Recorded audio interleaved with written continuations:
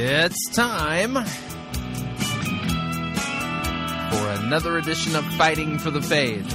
Monday, November 25th, 2013. Almost tripped over my words there.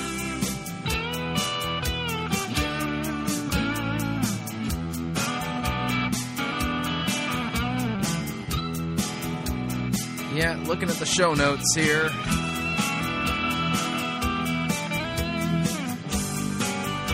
I don't know how I'm going to get this all into one program. Isn't this supposed to be a short week?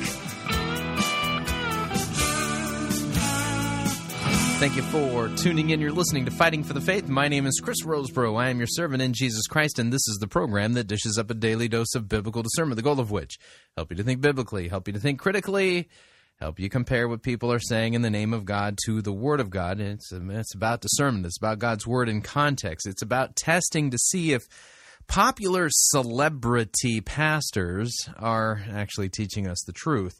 There's a lot of celebrity pastors now.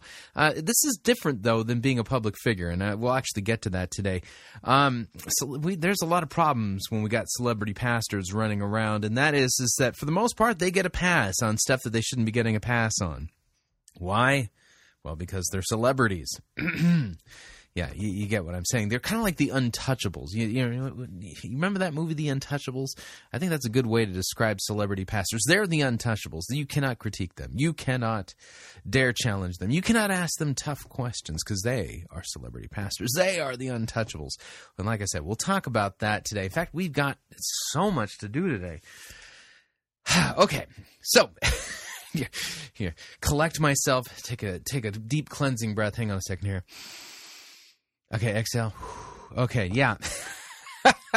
Yeah, why did I do so much for today's episode? Okay, so let's talk about what we're going to do on today's episode, and we'll just get right to it. We're gonna ease into today's program with a William Tapley, Third Eagle of the Apocalypse update. Why? Because, just sometimes I think William Tapley provides just that weird, off-kilter little bit of humorous side notes that at least make it so we don't completely go crazy and bang our heads against a wall.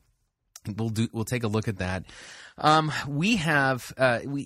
There's news regarding the Janet Mefferd program, and now apparently things have polarized into two camps.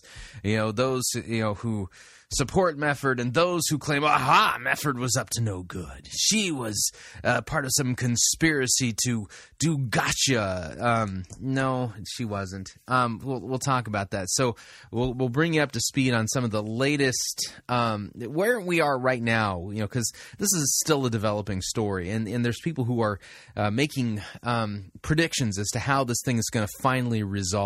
I think that's a good way of putting it. And so we'll bring you up to speed as to where we are at as of the time that I'm recording the program. Of course, there could be new information added after this program. There's going to be, it's just a matter of will it be today, tomorrow, next week, who knows. So we'll bring you up to speed on that. And what I think is fascinating is that Carl Trueman has weighed in on this. And very thankful that he has. Carl Trueman is not somebody who's known to be somebody who pulls punches. And the guy is just top notch. And his insight into what's going on regarding the Mefferd-Driscoll controversy, I think, is just, it's right up there as like the right thing to be saying in the right time, the right questions to be asking at the right time regarding this. And then we also, we got William Tapley, we got Janet Mefferd. Yes, and, just kind of taking, and the Mefferd pieces, there's a lot of moving pieces. So and then we've got another...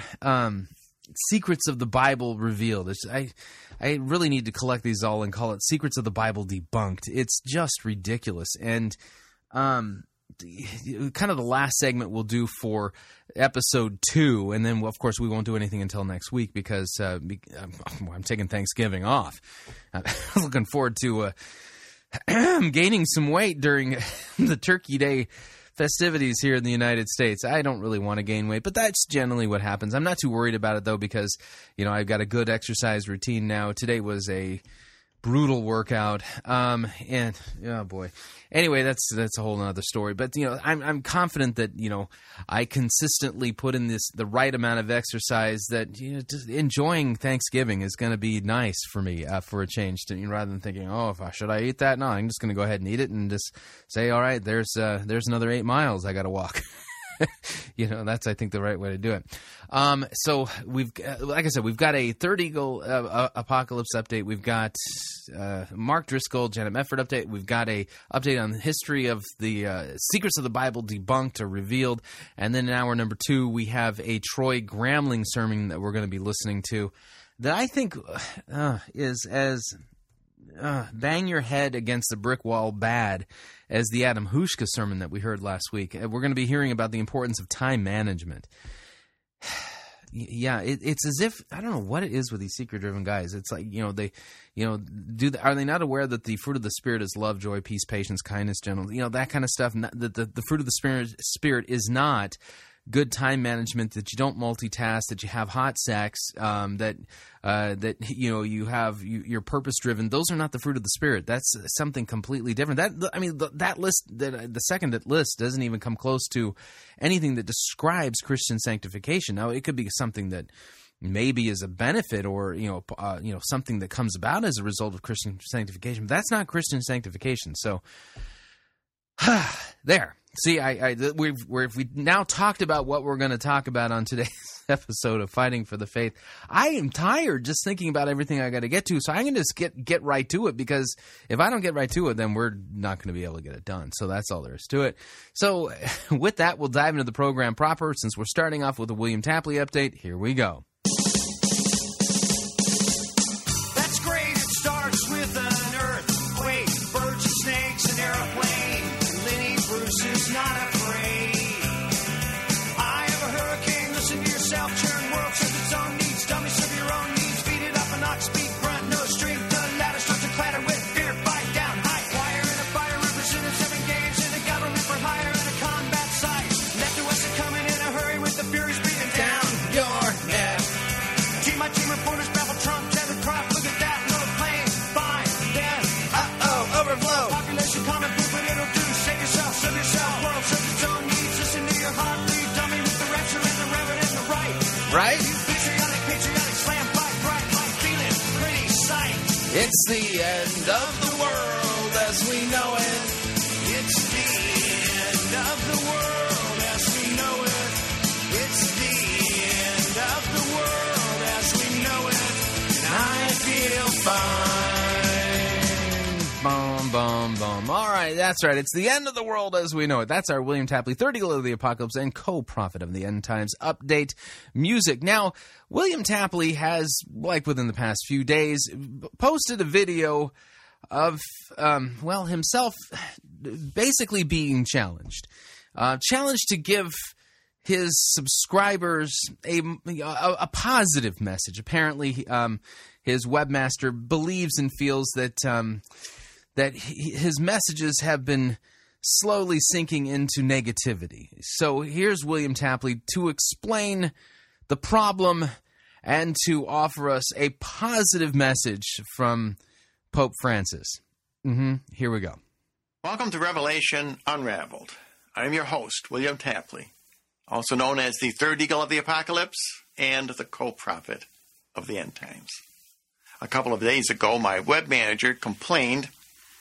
She said, your videos are getting too depressing. Well, I reminded her that the eagle in the Apocalypse in Revelation 8:13 cries out, woe, woe, woe. Whoa. Getting negative, getting depressing, getting... It's time for us to go back into the Wayback Machine to a video posted by William Tapley on September 30th of 2010. Yes, we actually premiered it here at Fighting for the Faith back in September, or I think we actually premiered it in October of 2010 because 30 days hath September, April, June, and November. Yeah, so I think we premiered this in early October of 2010. But let's see if William Tapley's message is getting negative or has been depressing and negative for quite a long time. See if you can remember this hit. Here we go.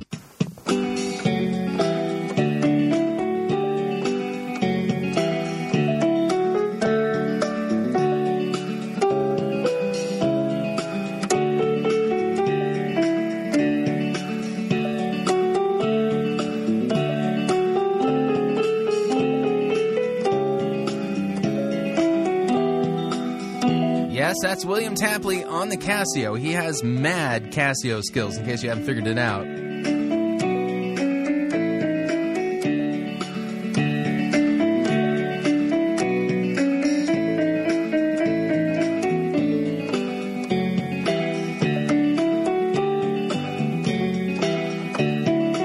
Doom and gloom coming soon. Listen to Third Eagle's tune. Doom and gloom. God is telling us the end is coming soon. Very soon. You'll see signs up in the sun and stars and moon. Doom and gloom. Very soon. Rapture comes at night or noon. Yeah, that doesn't seem very positive to me. Doom and gloom coming soon. So his messages are getting negative. What was that? So prepare yourself for a positive message from the Third Eagle. But then I thought about it, and when Jesus prophesied, he included the positive as well as the negative. So I asked her, what would you suggest? And she sent me this following email about the Pope handing out rosaries at the Vatican. This is a positive message? Okay. Pope Francis on Sunday advised Catholics to take a special dose of spiritual medicine, offering some 20,000 boxes of mercy containing rosary beads to pilgrims in St. Peter's Square. I'm not feeling any better. I know that. How is this positive exactly? So the Pope's handing out rosary beads in boxes that look like medicine boxes, and this is supposed to be a positive thing. Sounds apostate to me. I now want to suggest a medicine. What, you ask? The Pope is now a pharmacist? Francis said, shaking a box resembling a pack of tablets, after reciting the traditional Sunday Angelus prayer from a window overlooking the square. The instructions, provided in several languages, say, can be used once a day, but in case of emergency can be taken as much as the soul needs. The dose is the same for adults and children, it adds. The unusual medicine box was inspired by followers of Polish nun Mary Faustina Kowalska, who was made a saint in 2000 and is known as the Apostle of... Yet Scripture describes anybody who is a penitent, a forgiven sinner, one who's been brought to repentant faith and trust in Christ for the forgiveness of their sins, baptized, has their sins washed away. Those are the saints. Yes, and this is not a positive message for me. This is very disturbing. Divine mercy, according to the Italian news agency. Don't forget to take your medicine, because it is good for the heart, the soul, the whole life, the Pope said. So now, I want to show you this photograph of the Pope waving his box of medicine, which is the rosary, to the pilgrims gathered in St. Peter's Square. Pope Francis shows a rosary in a box designed to resemble a packet of pills during his traditional Sunday appearance from his studio overlooking St. Peter's Square. Yeah, don't you think that may be poison pills? At the Vatican, Sunday, November 17th, 2013. Joking that he's like a pharmacist, Pope Francis is promoting prayer as medicine for the heart. Appearing on Sunday at his studio window, Francis held up a rosary in a box designed to resemble a packet of pills. Francis' down-to-earth way of speaking, in a style ordinary people can readily understand, apparently has helped draw huger than usual crowds to St. Peter's Square for the traditional weekly papal appearances. So the Pope hands out a tchotchke. How much do you think those cost? About 80,000 tourists and Romans packed the square on a warm Sunday day. Okay, so now that is the positive side of this program. So that's the positive side. He's now going to switch directions here. He's done being positive. Well, let's give him a little musical segue here. Doom and gloom very soon. If you're ready, you will meet the bride and groom.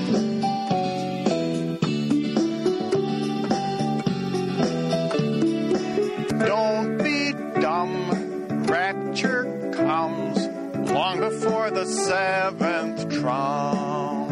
Don't be dumb. It will be as in the days of Noah's flood. Rapture comes. Lot and Noah did not have to shed their blood.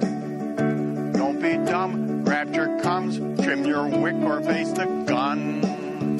Don't be dumb. Rapture comes. Fill your lamps. There won't be oil for everyone. Yeah, not definitely not positive. I'd never known William Tapley to have a history of positive messages at all. They're getting darker.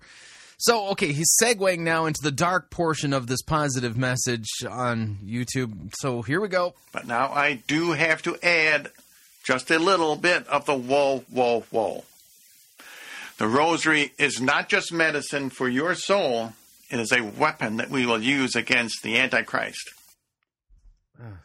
Man, really? The rosary is a weapon you're going to use against the Antichrist. You're going to find out it ain't going to do nothing, you know? Oh, man. It is prefigured in the sword that Judith cuts off Holofernes' head with. It is prefigured in the 50-cubit-high scaffold that King Ahasuerus hangs Haman and his 10 sons on. Haman and his 10 sons prefigure the Antichrist and the 10 kings of the Antichrist. The rosary is prefigured in the 5 smooth pebbles that David uses against Goliath. And first use of the rosary goes all the way back to David and Goliath. Who knew? Remember, that pebble embedded itself in Goliath's forehead. This is all prefigured back in Genesis 3:15, where the woman crushes the head of the serpent. Actually, that would be the seed of the woman. You might want to check your Bible there. So I am not discounting Pope Francis because he is promoting the rosary, which is wonderful. It helps all of us individually, especially in these end times. But it is also the weapon which Jesus has chosen to defeat the Antichrist. No, actually, Scripture makes it clear that the Antichrist, the man of lawlessness, is going to die by the breath of Jesus' mouth, not the rosary. Oh, man. But since this program was suggested by my web manager, I do want to close on a positive note. Oh, good. I was afraid this was going to be depressed after listening to this. She is doing a wonderful job, and I believe this weekend she will be posting the last chapter of Daniel, chapter 10/12, which again, just like all of the other chapters that I've posted so far, the vision chapters, they also indicate that Mary's rosary, that is 555, will defeat number 666, and that is Mr. Antichrist. That's right. Number 555 is going to beat 666 in the 7th. So place your bets now. Oh, man. Okay, I have got to move on. I think that speaks for itself. We got a Carl Trueman update to kind of ease us into the Mefferd-Driscoll controversy update. So here we go.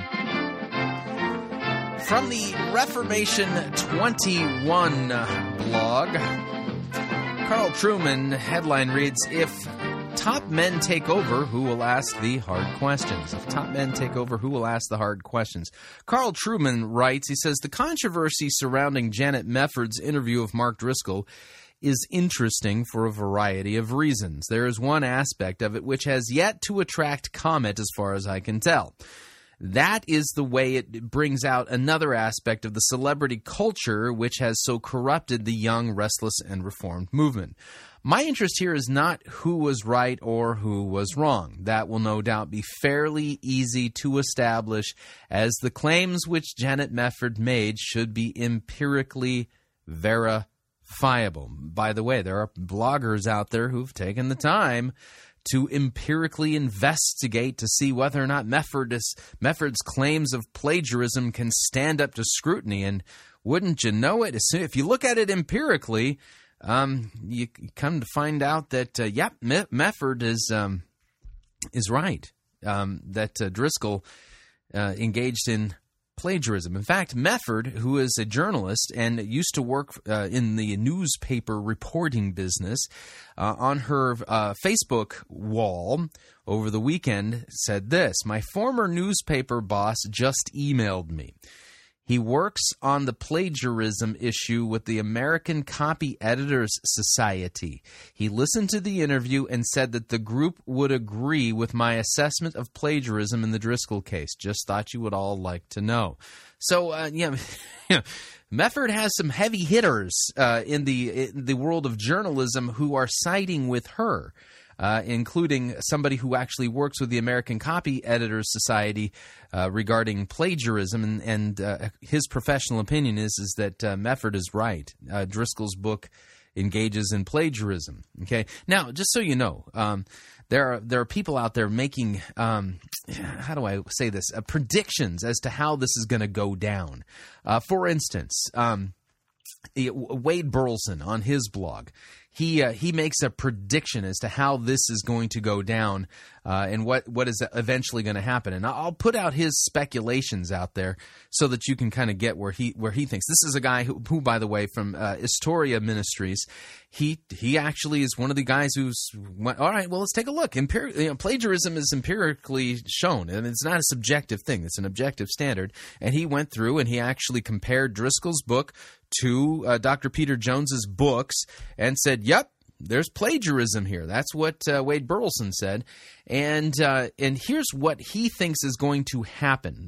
Here's his prediction as to how this is going to go down. Number one, at some point, Dr. Jones will be asked his opinion. He's already been asked that from what I understand. I haven't seen it yet.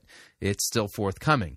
So Burleson says, being a man of integrity and character, but also not wanting to cause controversy, Dr. Jones will express his belief that Mark Driscoll did not intentionally plagiarize, but indeed he did feel that his thoughts and concepts were not properly credited. So prediction number one by Wade Burleson of Historia Ministries is that Dr. Jones is going to say, he feels that he was plagiarized, but it wasn't intentional, and that he agrees with the Mefferd that he wasn't properly cited or properly credited. Okay, prediction number two: Tyndale House will issue an apology and take responsibility for not catching the mistake in the editing process and absolve Mark Driscoll of all responsibility. And indeed, a great deal of fault should lie at the doorstep of Tyndale, since they are familiar with the scholarly process.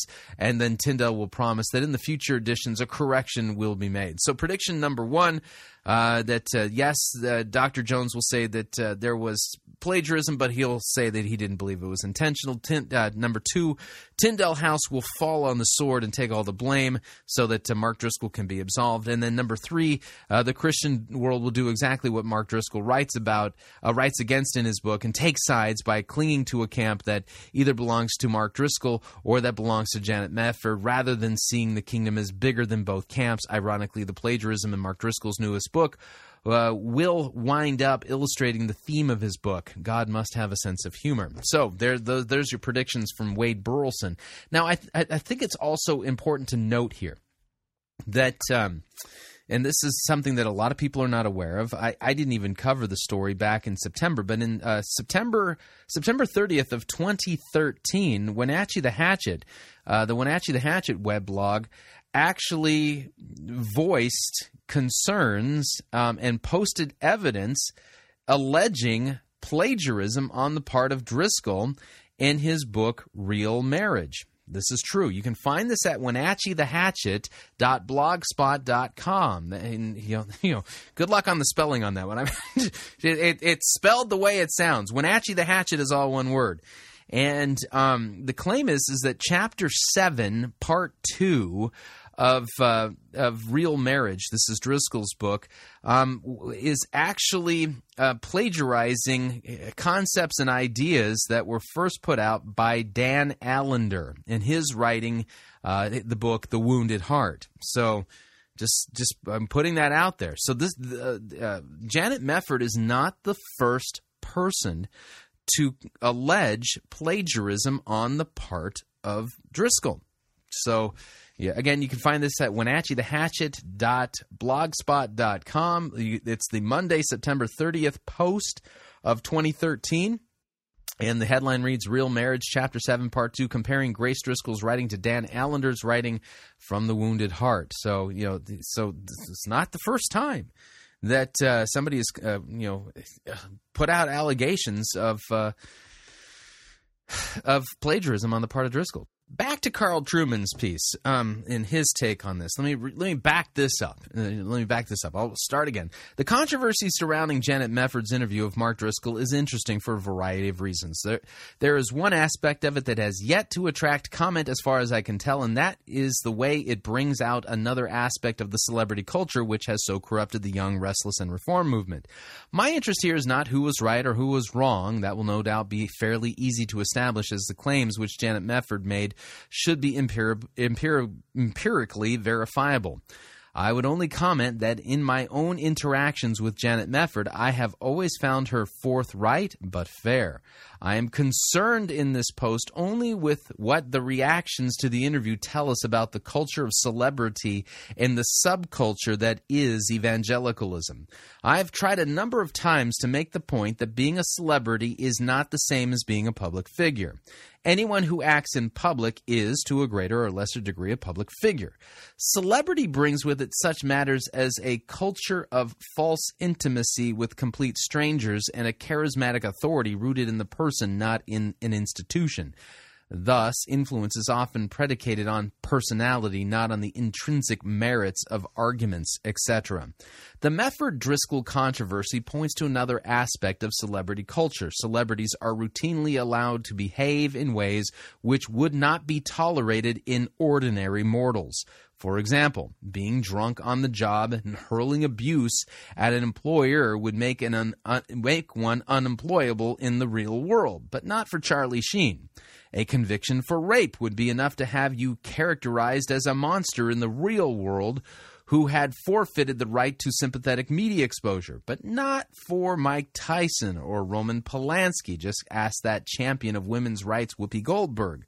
In short, normal rules do not apply to celebrities in the same way as they do to others. The same is true in the celebrity drome of the evangelical subculture. Driscoll is a classic case in point. For example, he has claimed that God gives him explicit images of the sexual sins of other people.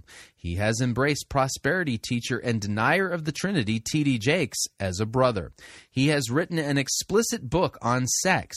Most recently, he engaged in a cringe-inducing publicity stunt unworthy of a spoiled teenager. For most of us, any one of these things would have ended in church discipline and, in Jakes' case, removal from office. Yet, in all of this, the fan base and those with a vested interest in capitalizing on his success grant him a free pass after a free pass after a free pass. So the fallout from the Janet Mefferd show has been interesting, even as it has been entirely predictable.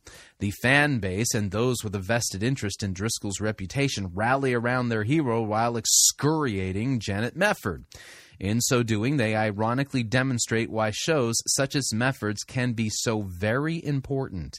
If the conservative evangelical world continues to be increasingly dominated by one or two huge media-style organizations, the conversation will be corralled and controlled. The hard questions will not be asked. The leaders of such organizations and those over whom they choose to extend their patronage will not be held to account.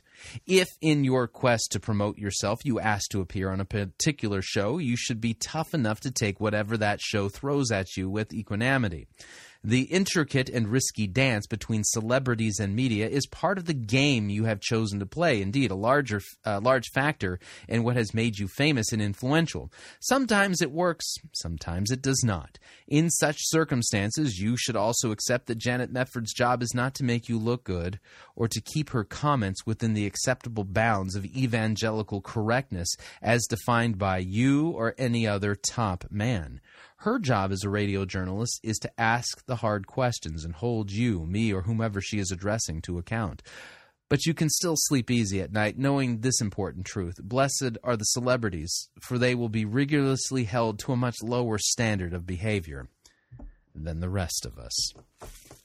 Yep, absolutely true. Carl Trueman just knocks it out of the park. I think is absolutely right. Now, in fairness, I think this is important to point out. Driscoll's camp and Tyndall House have made the claim and provided what they think is evidence that Driscoll did not indeed hang up on Janet Mefferd. So, in fairness to Driscoll and to Tyndall House, I'm going to play for you that audio. Now, I'm also going to play for you the audio that Mefferd has supplied. So, this is audio recorded on two different ends of the conversation, if you would, and here's the Driscoll portion of it. Now, when we get to the point where Driscoll disappears, he disappears for 9 whole seconds. 9 whole seconds. That, I think, is important. But here we go. Here's the audio provided by the Driscoll camp to prove that Driscoll did not hang up. Here we go. Well, I'm not teaching. I tend to interview people and take calls, but fair point that, you're certainly entitled to think that. I think you are on the right track as far as saying we need to do something about this culture, and I think that you are right in saying something's wrong. But I think that it's important when you're getting those ideas out that you do it in an upstanding way, and I really hope that you are going to fix this because I think it's the right thing to do, and I think it would be a good witness for everybody who's going to read and, look at the ideas in your book. Here's the 9 seconds. All right. I think we've lost him. That is Mark Driscoll from Mars Hill Church in Seattle, and I guess he has opted out of the interview. I'm still here. I'm just listening to the Janet Mefferd Show, and we'll be coming back. Janet, if you're still there, he's still on.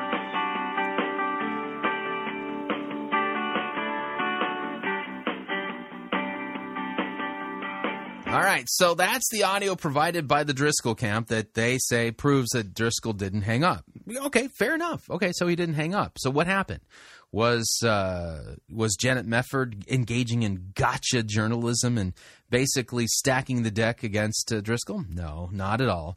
Basically, what you got to understand is that their end of the line went dead. Their end of the conversation went dead. As a result of it, she assumed that he had hung up, and she went forward. Now, Mefferd's camp and the folks over at Salem Broadcasting, in fact, Bobby Belt, the producer of Janet Mefferd Show, provided the raw audio from their version, so that, you can compare notes. And here's what they've said regarding this. Here's the link to the raw recorded Salem Radio Network audio file of Janet Mefferd's November 21st, 2013 interview with Pastor Mark Driscoll, author of Occult Resurgence. It was recorded at 12 p.m. Eastern on November 21st as a mono MP3 file for playback on the air at 3 p.m. Eastern. It was not recorded as a multi-track session, so there would have been no way to just pull out Driscoll's voice. Now, this is important. So basically, the way they recorded it is everything got dumped into one file in mono, not in stereo. This is not a multi-track recording. So there's no way for them to edit out Driscoll's voice. Janet was clearly conducting the interview, and upon completion of her thoughts, Mark Driscoll failed to respond for 2 seconds, so Janet closed the segment. No audio came through the board after Janet's words in your book. It is interesting that even on Driscoll's own audio recording, he was silent for 9 seconds. The second voice on the Driscoll audio was Justin Dean, Driscoll's assistant, who patched through the original call. Did Justin hit the mute button on his end, preventing Janet from hearing Mark for the final seconds of the segment? I do not know. I can only state what occurred on our end. I specifically left the volume up on the phone line until Janet said, "and we'll be coming back." The phone call then disconnected from Driscoll's end before the segment was completed. For the record, Janet did not hang up on Mark Driscoll, nor did we cut the interview short. We also edited nothing for the final playback. Janet is a Christian and a journalist, and she would never doctor an interview or betray her Christian testimony or journalistic ethics. So that's what the folks there at Salem are basically saying. And so let's take a listen to their raw audio that they provided. And you can compare notes and you can see what's going on here. So, something happened, two different recordings on both ends, but the folks there at Salem, there's no way that they could have dumped Driscoll's voice. They were not engaging in chicanery. So listen in.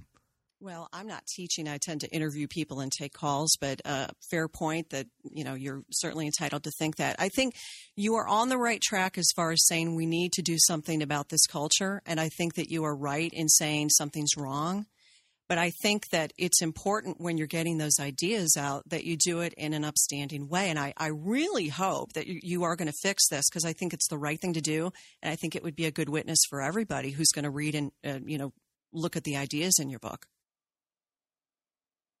All right. I think we've lost him. That is Mark Driscoll from Mars Hill Church in Seattle. And I guess he has opted out of the interview at this point. You're listening to The Janet Mefferd Show, and we'll be coming back. Now, so you see what's going on here. Now, here's the funny thing. Since the folks in Driscoll's camp are basically claiming, there's something, that we didn't hang up. They hung up on us. Yet they heard that, if you listen to their audio, it's clear that they were aware that Janet was, actually not correctly understanding the silence. You know what Driscoll could have easily done? It's called pick up the phone and call back. He could have easily done that, and he didn't. He could have called back and said, hey, sorry, I didn't hang up on you. Let's continue the interview. And he didn't do that. So I think that's an important piece of the story. So that's where the whole thing sits right now, okay? So, there's a lot of different different facets of this particular controversy, and it's important not to bundle them all together into one thing. Janet was not up to no good. Yes, she asked some really tough questions, and she was tenacious and bold in how she did it. I don't think she did anything wrong. Could she handle herself better? Sure. Okay, sure.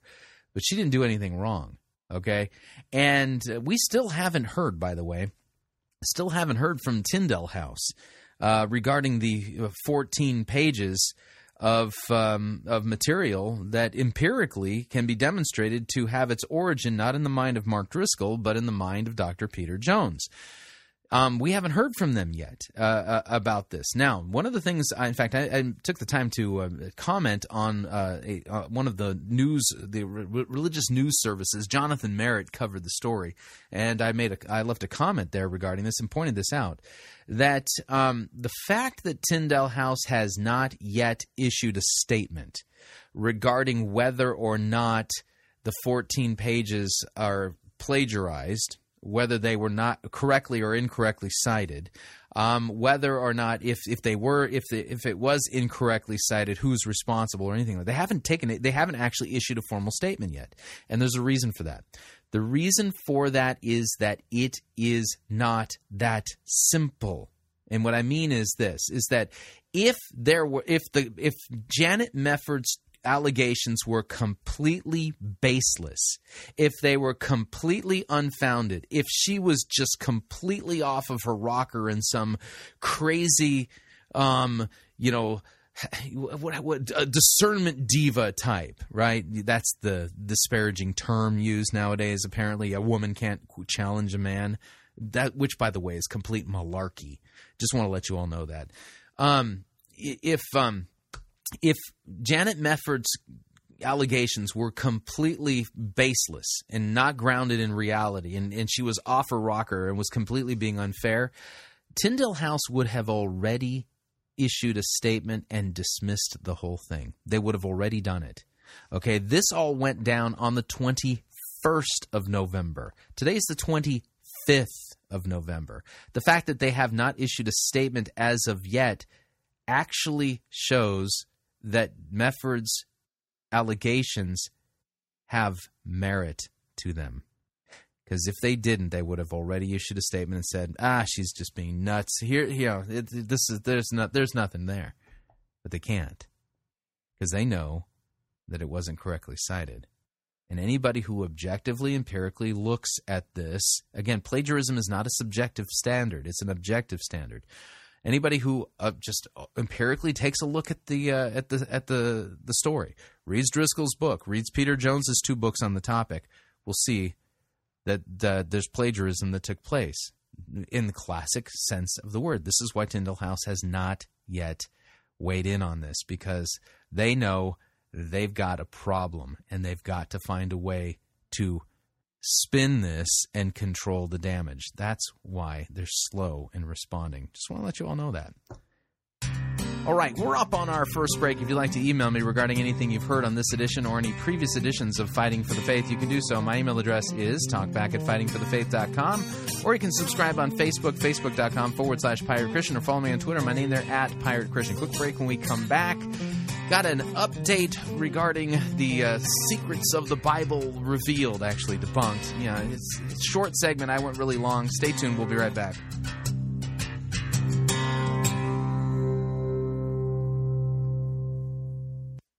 Being good in the sack is not the measure of true Christian sanctification. You're listening to Fighting for the Faith.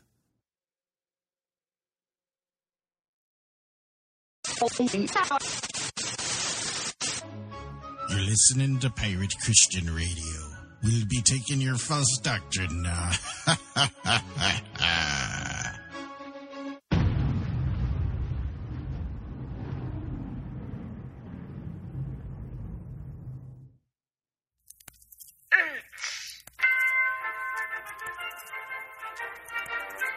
Max Holiday's Birdcage Theater presents Church Day Select.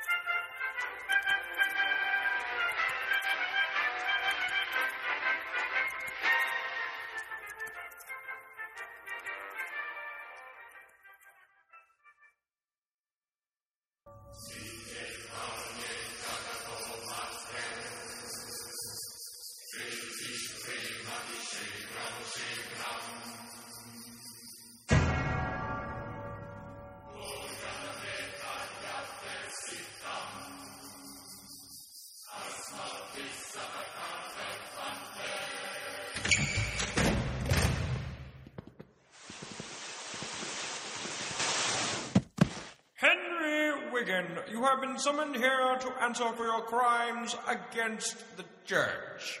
Hold on. What crimes? All I know is that an hour ago I was sound asleep in my own bed, minding my own business, and then you people broke into my house, threw a black bag over my head, and then forcibly dragged me to this horrible place.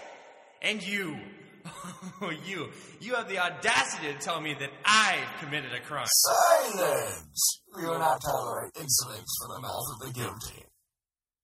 Let the trial begin. Oh, pyrotechnics. Nice touch. Sitting in James MacDonald's place today is High Chancellor Mefferd-Driscoll. Thank you, bailiff. Please read the charges. Henry Wigan, you have been charged with high treason against Harvest Bible Chapel for having an unauthorized opinion. You've got to be kidding me. Is it true that on your blog that you accused James MacDonald of being financially irresponsible? Of course. Plunging the church into $65 million of debt is... Silence! We have already heard your opinion, and it is for this slanderous accusation that you have been brought here before us. It's not an opinion, it's a fact. Oh, is it? We shall now vote on the validity of your so-called opinion. All of those in favor of Mr. Wiggins' opinion being null and void, say aye. Aye. Well, there you have it. Your opinion is not valid. That's absurd. You can't simply vote away facts because you disagree with them. In the church, it is the elder board that has the ultimate authority to decide what is truth and what is not. When we have consensus, we speak for God. It is for precisely this heretical worldview held by the elder board that I created my blog in the first place. Church matters are not to be tried in the court of public opinion. Publicizing viewpoints rejected by the elder majority for any reason is satanic to the core and must be dealt with very directly, which is why you are here. Hold on, let me get this straight. So what you're saying is if the Elder Board were to vote on what color the sky is, then whatever the majority agrees on, be it purple, pink, or brown, would be reality, regardless of the fact that the sky is clearly blue. Yes. Were you dropped on your head as a child? That's beside the point. What you fail to realize is that the cult of the individual is coming to an end. We are the collective, you see. We must eradicate the poisonous ideology of individualism from the conscious minds of our church community if we are to fulfill the vision of our leader. You know, that sounds an awful lot like fascism, if you ask me. Or anybody else for that matter. If that's what it takes, then so be it.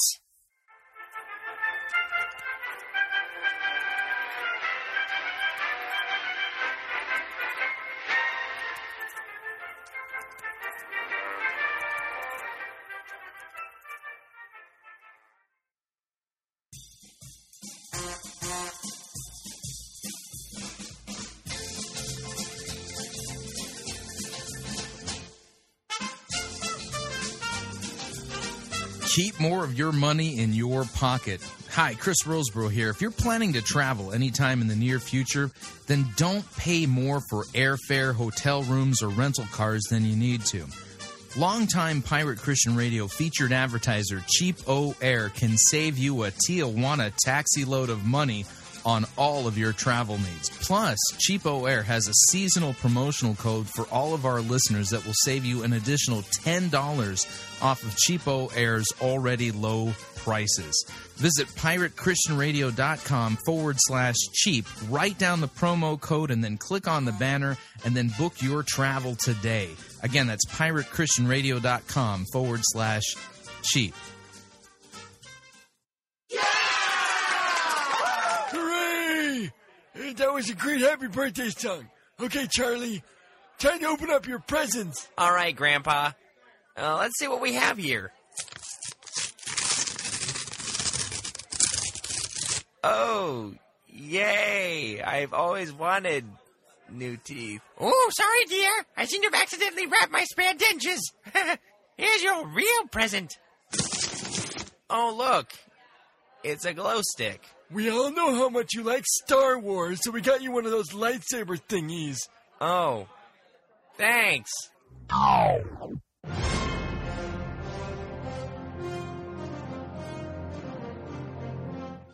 Do not fear, nerds of the world. Never again will you have to deal with poorly made gifts and cheap knockoffs. Just tell your antiquated relatives about Think Geek. At Think Geek, you will find a vast selection of creative and quality products to tickle your every fancy. Celebrate your love of all things nerdy by going to www.piratechristianradio.com/geek. And by clicking on the ad banner, a portion of your purchase will go to supporting Fighting for the Faith and Pirate Christian Radio.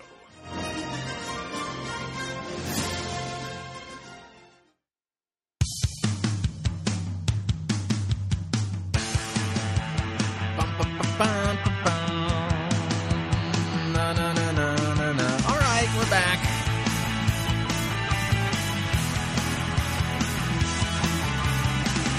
Warning, listening to Fighting for the Faith could cause you to become supremely dissatisfied with your church, especially if, you've got one of those celebrity pastors who's rigorously held to a lower standard. Just a reminder, Fighting for the Faith is listener-supported radio. That means we depend upon you and your generous gifts and financial contributions in order to continue to bring Fighting for the Faith to you into the world, and you can partner with us by visiting our website, fightingforthefaith.com. When you get there, you'll see our two friendly yellow buttons.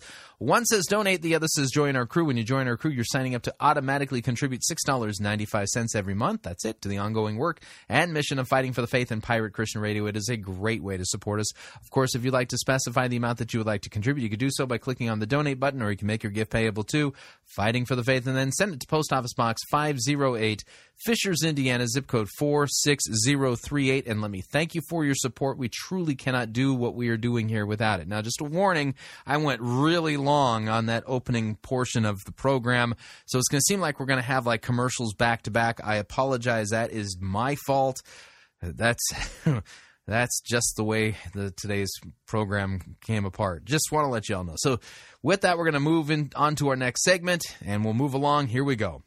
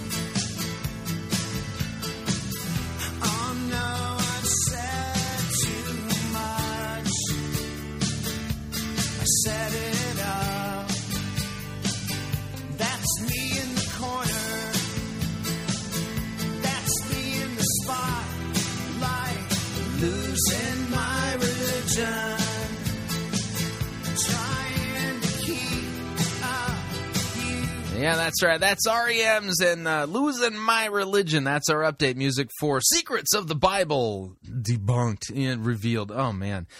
What I'm going to play for you here, literally, oh, man.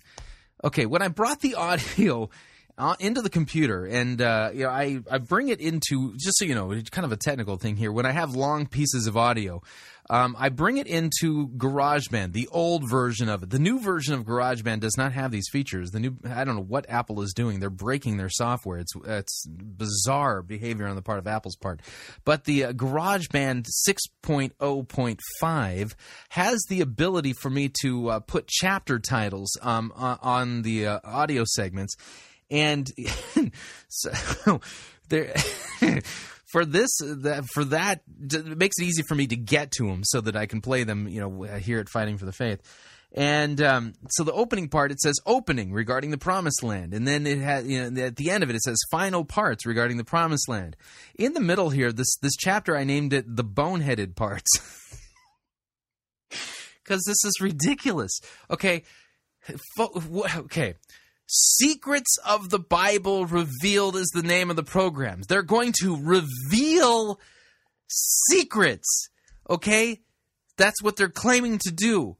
But if they're going to make an appeal to something that's clearly in the biblical text, that is not a secret, okay? If I told you, listen, I got a secret of the Bible it's going to blow you away. Are you ready? Here's the secret. There's a biblical text that says that Jesus walked on water. And you really? No way. That's not a secret. Okay. Anything that you can actually flip a page in an analog Bible or you can scroll to in a digital version and read it in black and white is not a secret. And here's the other thing, okay? Here's the other thing. When you for instance, if you read a historical narrative, okay, work with me here, and the historical narrative says the children of Israel traveled from this place to that place, okay, and all you do is read what the text says, you are not engaging in interpretation. Okay, it's really that simple. Okay, no, but if you were to say, and when the children of Israel traveled from this place to that place, it's allegorically and symbolically representing Mary's rosary, that is an interpretation.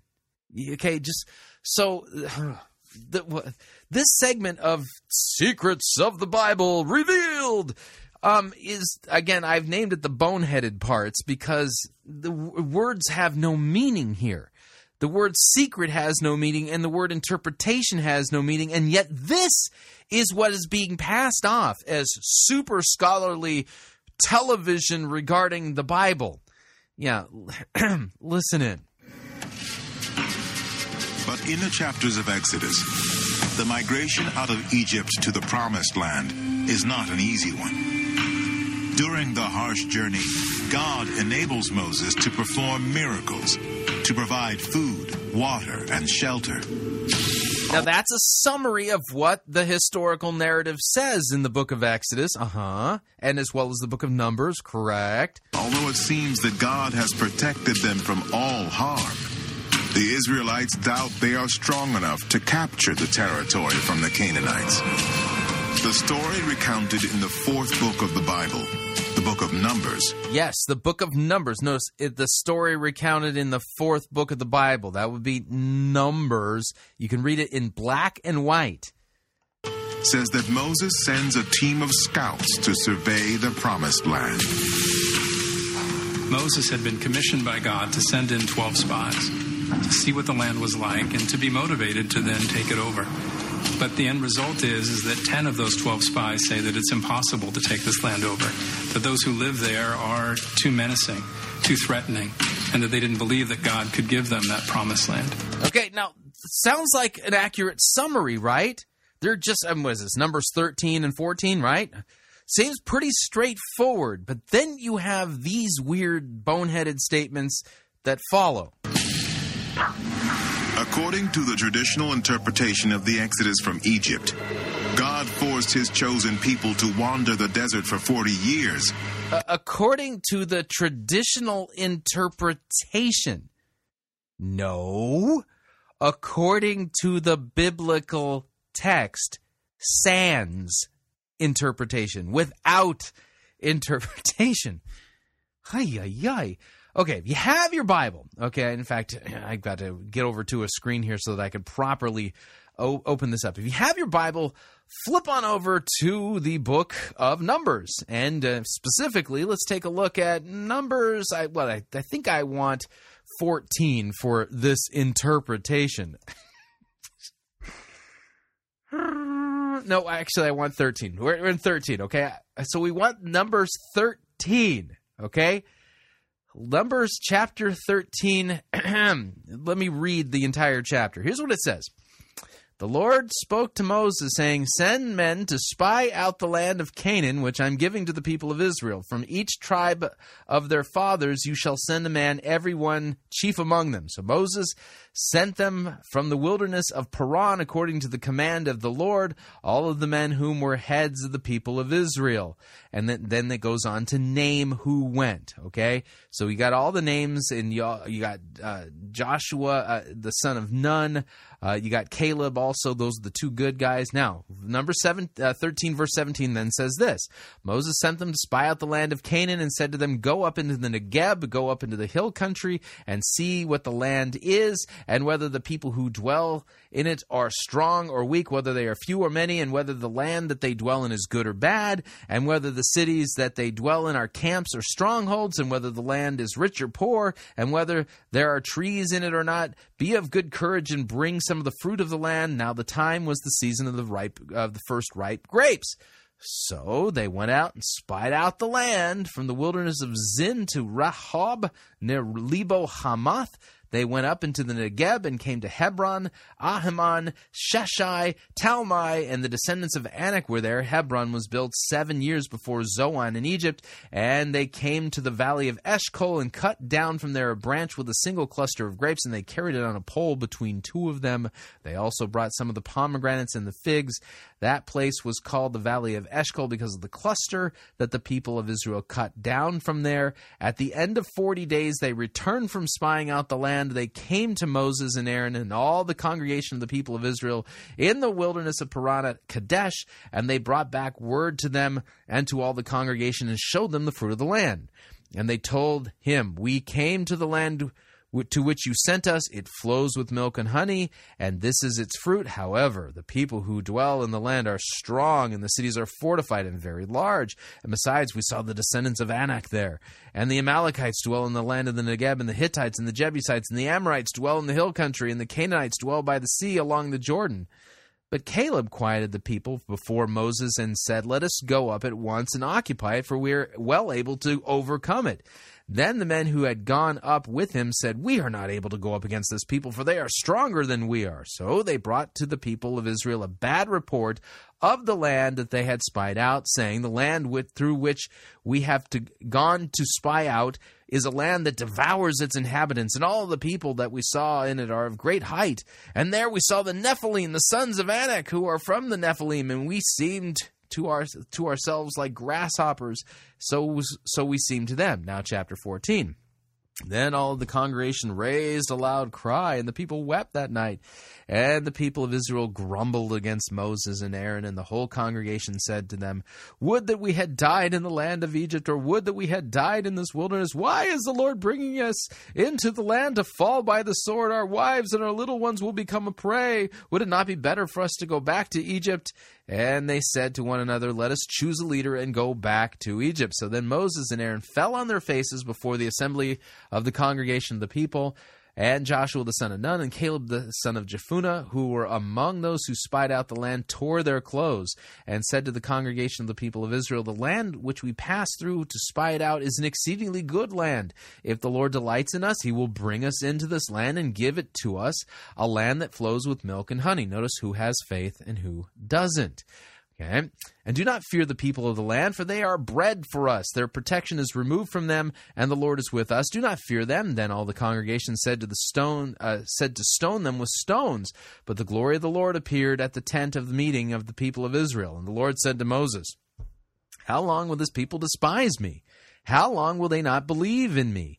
In spite of all the signs that I have done among them, I will strike them with pestilence and disinherit them, and I will make of you a nation greater and mightier than they." But Moses said to the Lord, "Then the Egyptians will hear of it, for you brought up this people in your might from among them, and they will tell the inhabitants of this land, 'They have heard that you, O Lord, are in the midst of this people, for you, O Lord, are seen face to face, and your cloud stands over them, and you go before them in a pillar of cloud by day and a pillar of fire by night. Now if you kill this people as one man, then the nations who have heard your fame will say, it is because the Lord was not able to bring this people into the land that he swore to give them, and has killed them in the wilderness. And now, please, let the power of the Lord be great, as you have promised, saying, 'The Lord is slow to anger, abounding in steadfast love, forgiving iniquity and transgression, but he will by no means clear the guilty, visiting the iniquity of the fathers on the children to the third and fourth generation.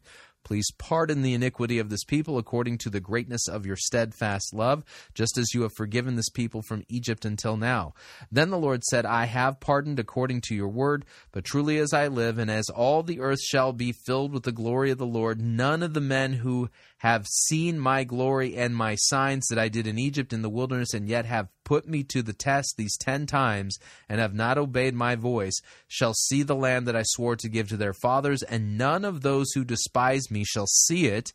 But my servant Caleb, because he has a different spirit and has followed me fully, I will bring into the land in which he went, and his descendants shall possess it. And now since the Amalekites and the Canaanites dwell in the valleys, turn tomorrow and set out for the wilderness by the way of the Red Sea.'"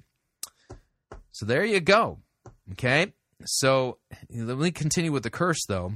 The Lord spoke to Moses, this is verse 26 of chapter 14, saying, "How long shall this wicked congregation grumble against me? I have heard the grumblings of the people of Israel, which they grumbled against me. Say to them, 'As I live, declares the Lord, what you have said in my hearing I will do to you. Your dead body shall fall in this wilderness, and all of your number listed in the census from 20 years old up and upward, who have grumbled against me, not one shall come into the land where I swore that I would make you dwell, except for Caleb the son of Jephunneh and Joshua the son of Nun. But your little ones who you said would become a prey, I will bring in, and they shall know the land that you have rejected. But as for you, your dead bodies shall fall in the wilderness, and your children shall be shepherds in the wilderness 40 years, and shall suffer for your faithlessness until the last of your dead bodies lies in the wilderness, according to the number of the days in which you spied out the land. 40 days. 40 days, a year for each day, you shall bear your iniquity 40 years, and you shall know my displeasure. I, the Lord, have spoken." So there you go. Now, I did not interpret it at all. It's a historical text. It's a narrative text. I don't need to interpret it. Why God punished them, how long he punished them, is all right there. No interpretation is needed, and this is not a secret. The reason it's not a secret is because it's there in black and white. Now, let me back up the audio a little bit and listen into what Secrets of the Bible Revealed says regarding this text. Too threatening, and that they didn't believe that God could give them that promised land. According to the traditional interpretation of the Exodus from Egypt. No. According to the biblical text itself, Numbers 13 and 14, which needs no interpretation. It's you can understand. Any kid could get this. Literally, a 6-year-old could understand what happened here and why it happened. No interpretation is needed. But the end result is that 10 of those 12 spies say that it's impossible to take this land over, that those who live there are too menacing, too threatening, and that they didn't believe that God could give them that promised land. According to the traditional interpretation of the... Now, listen to this very carefully. He says, according to the traditional interpretation. Listen to what the, quote, traditional interpretation of this text says. Of the Exodus from Egypt. God forced his chosen people to wander the desert for 40 years as a test of their faith. Whoa, wait a second. Did the text in Numbers 13 or Numbers 14 say anything about you're going to now wander the desert in the wilderness for 40 years as a, quote, test of your faith? Nope, nowhere. It doesn't say that in Numbers 13. It doesn't say it in Numbers 14. So who's these people who have this historical, traditional interpretation? I don't know somebody who has failed a basic reading comprehension course? But now listen, according to the traditional interpretation, it's this. Now watch what they do. I'll back this up just a little bit so you can kind of see the game they're playing. Too threatening, and that they didn't believe that God could give them that promised land. According to the traditional interpretation of the Exodus from Egypt, God forced his chosen people to wander the desert for 40 years as a test of their faith. But some biblical scholars offer a different interpretation. Now, okay, but some biblical scholars offer a different interpretation. By the way, what I read, I didn't offer an interpretation. I just read the text. The text is a historical narrative. It speaks for itself. So some biblical scholars offer a different interpretation. Now, the interpretation that you're going to hear is what the text says. So the word interpretation doesn't have any real meaning in Secrets of the Bible Revealed. That the 40 years was actually a death sentence imposed by God. A punishment for those who doubted him. The Israelites aren't wandering around in the wilderness for 40 years because they got lost. They're wandering around in the wilderness as a punishment from God for not having the faith to take the promised land when they had the opportunity. Now, this guy, all he's doing is telling us what the text says. He's not interpreting it. That generation has to be purged. It has to be eliminated so a strong, new, young generation of believers and fighters can take over. Now, that's an interpretation because the text doesn't say anything so that a young, new generation of fighters can take over. That part, that was an interpretation, and it's not consistent with what the narrative says. That's quite a shocking moment. Was the Israelites' 40-year exile in the wilderness really God's way of ensuring that only their children would enter the so-called Promised Land? Now, listen to the way they bill this now. Or is there an even greater secret behind this epic story? So that was a secret. So, what is this? Let me play this again so you can kind of get the idea here. So apparently that was a secret that they revealed. That the reason why the children of Israel spent 40 years in the wilderness was, well, are you ready? It was a punishment from God. Who knew? Okay, but so that's apparently the secret that they're revealing. And now there's greater secrets. Listen. Really God's way of ensuring that only their children would enter the so-called Promised Land? Or is there an even greater secret behind this epic story? A greater secret than that? I mean, what's the greater secret? Listen. One that may reveal that the Exodus never happened at all. See, that's the agenda. Take away the Jews' claim to Canaan. That's the agenda. And all of it's basically done via this bizarre game of bad arguments, changing the meanings of words. The word secret doesn't mean anything now. The word interpretation doesn't mean anything now. It is just absolutely bizarre what they're doing here, because, as I pointed out in our last segment, what's really going on here is they're trying to promote a political ideology. That's the idea, and biblical Christianity gets in the way of that. So they got to find a way to undermine the authority of Scripture, and they're doing it by means of, well, revealing secrets that aren't secrets, talking about interpretations that aren't interpretations, so that they can get to the big secret they want to reveal, that maybe the Exodus never took place. As the old saying goes, buyer beware.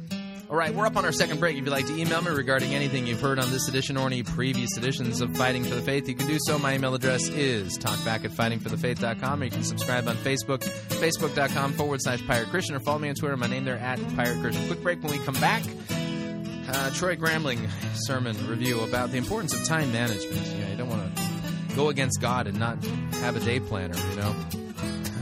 Stay tuned. We'll be right back. We don't need to rethink Christianity. We need to rediscover it. You're listening to Fighting for the Faith. Pirate Christian Radio Theater presents Death of a Salesman. Are ye a salesman? Why, yes, I am. Can I interest you in some...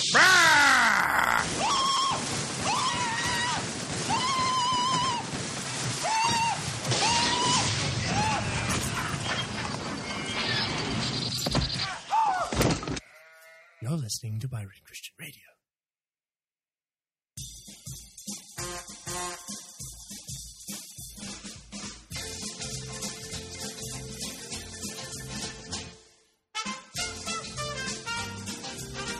Keep more of your money in your pocket. Hi, Chris Roseborough here. If you're planning to travel anytime in the near future, then don't pay more for airfare, hotel rooms, or rental cars than you need to. Longtime Pirate Christian Radio featured advertiser Cheap O Air can save you a Tijuana taxi load of money on all of your travel needs. Plus, Cheap O Air has a seasonal promotional code for all of our listeners that will save you an additional $10 off of Cheap O Air's already low prices. Visit piratechristianradio.com/cheap, write down the promo code, and then click on the banner, and then book your travel today. Again, that's piratechristianradio.com/cheap. Hooray! That was a great happy birthday song. Okay, Charlie, time to open up your presents. All right, Grandpa. Let's see what we have here. Oh, yay. I've always wanted... It's a Star Trek uniform. But it's red. What are you trying to say? It was the only colored wool fabric I had. Try it on. It's, really itchy.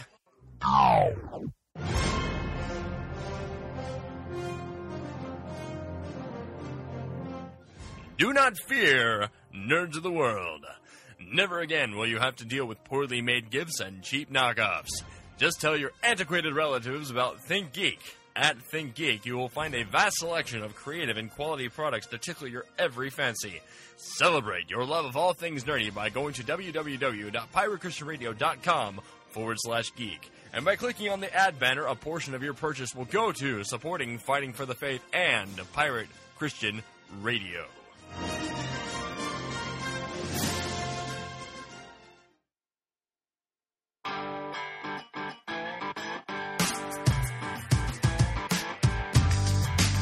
Okay, we're back. Hour number 2 of Fighting for the Faith sermon review time. Going back down to Potential Church. I mean, those poor folks, I mean, they keep going to a church that only is a church in Potentia. You know, we keep checking in to see if they've upped their game and are finally going to be a real church. But I wouldn't cross your fingers. Here we go.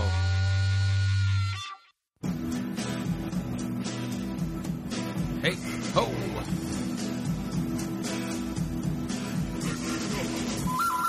bad, and, well, the ugly. We review it all here at Fighting for the Faith. We're an equal opportunity sermon reviewing service. Today's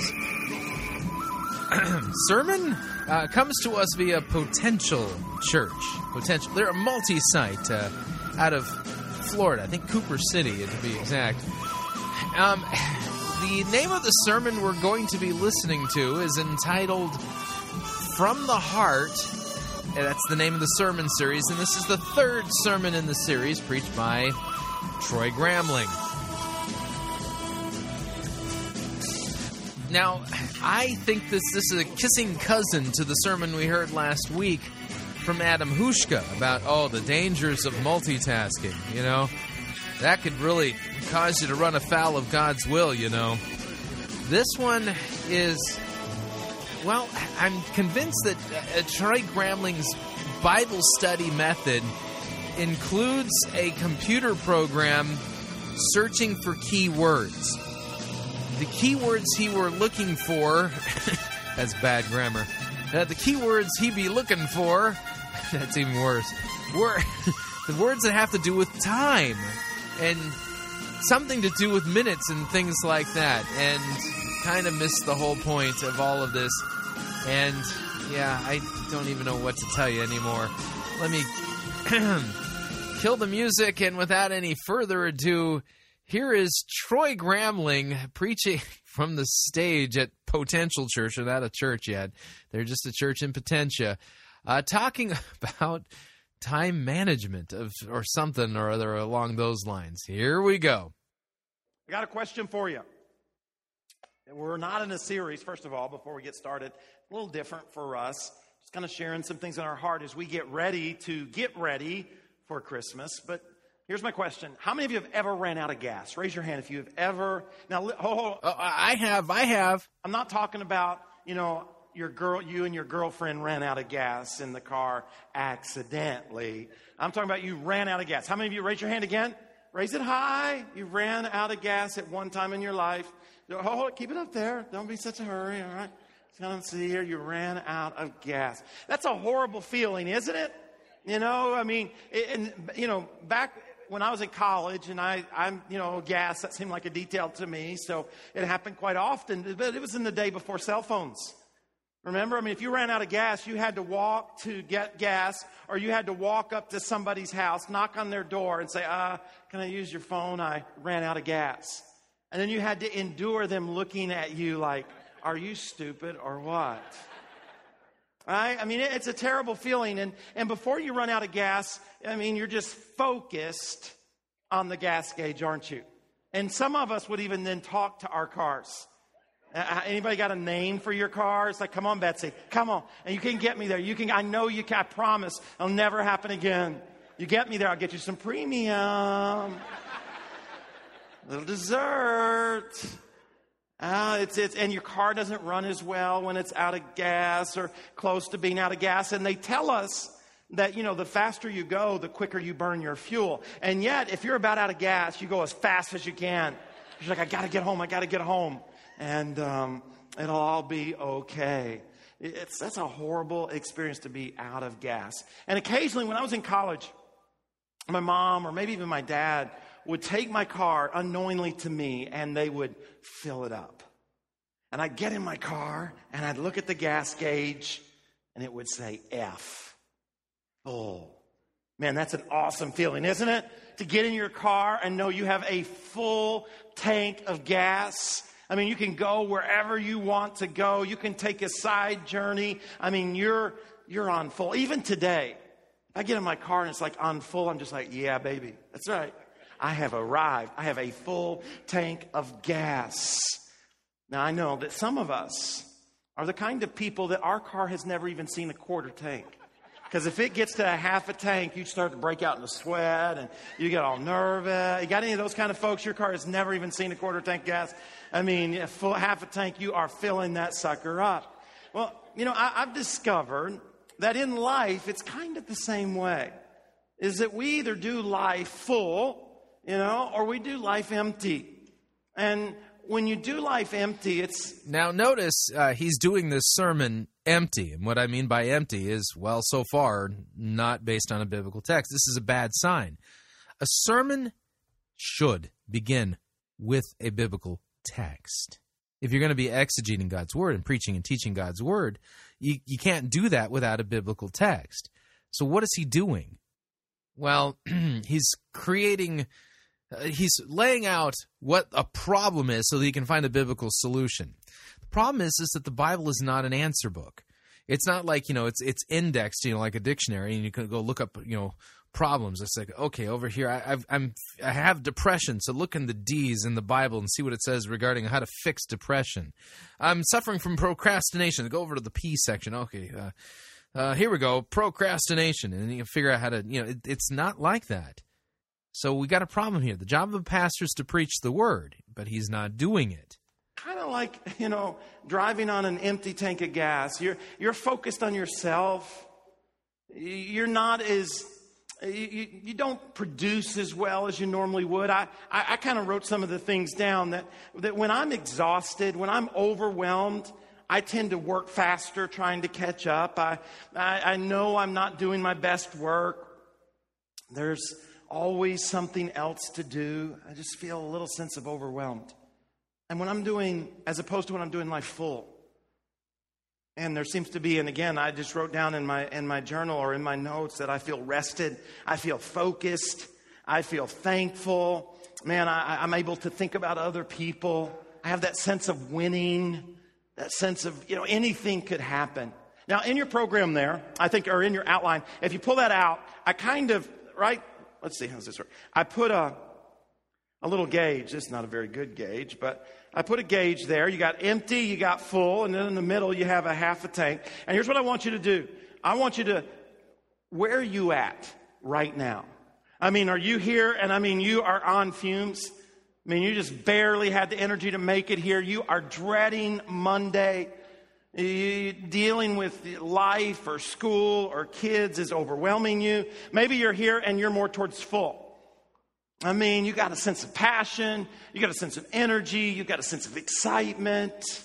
Maybe you're somewhere in the middle, or maybe you're quarter tank. Just take a moment and put yourself on that gauge.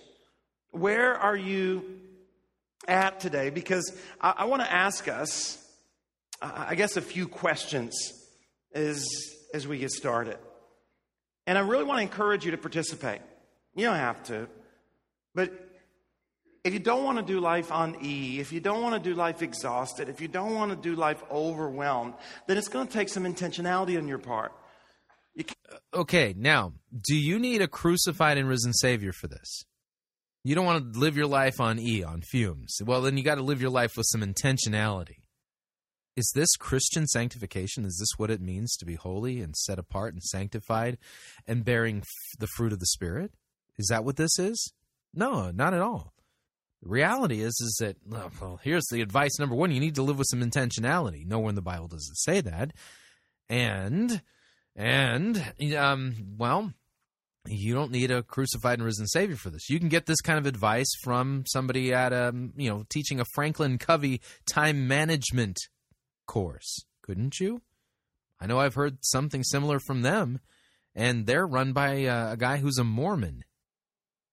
Let's continue. You can't just listen and change your life. You have to engage. And so I want to encourage you to write some of these things down as we talk, maybe even take it home as homework. And I just want to really get you to think a little bit today as we begin. Here's the first question I put in your outline. And it's what we've been talking about, was what does full feel like in your life and what does empty feel like? I noticed as I thought about this for myself, when I'm doing life on full, I dream more. I think about what the future holds for me or my family or my kids or church or even our country. When I'm doing life on full, I read more. I hang with people more because people take up a lot of energy, don't they? And I just enjoy, when I'm full, I enjoy being. Who's he preaching about? Is he preaching about Jesus? No. Is he preaching about one of the apostles? No. How about one of the prophets? No. Moses? No. Any of the guys in jet? Nope. Troy Gramling's preaching about Troy Gramling, which is another problem. It's a big problem. Around people, I eat right, I exercise. And then I thought about what is life like when I'm empty? When I'm just living on fumes. I tend to withdraw because relationships take energy. I watch a lot more TV because it doesn't take much energy to watch TV, does it? Just kind of sit there. You know, an hour after hours go by. I tend to be more selfish when I'm doing Life on E. Like, I just don't have the energy to think about anybody else. I'm just like focused on that gauge, just looking at my life. I'm hurried when I'm on empty. It's like I'm hurried when I'm on E in my car. Got to get there. I tend to do life. And when I'm out doing Life on E, I'm always late, you know, just hurried. I'm rushing around wherever I go. It just seems I'm always just a little bit behind. Now, as you filled those questions out for yourself, the next question is actually a pretty natural question, is what refuels you? I mean, what re-energizes you? What impassions you? I mean, as you think about it, again, I'll just share with you some of my journey. For me, travel, not traveling for work, but traveling to see new things or traveling to learn new things, that energizes me or refuels me. Learning things. Like, I love to hang out with somebody that is involved in something I don't know very much. Does the Bible anywhere tell you, hey, if you want to have a fuller life, you want to feel full and not just stressed out and on fumes, travel some more and visit places so that you can learn some stuff? No. None of this is taught in the Bible so far. About and just asking a ton of questions.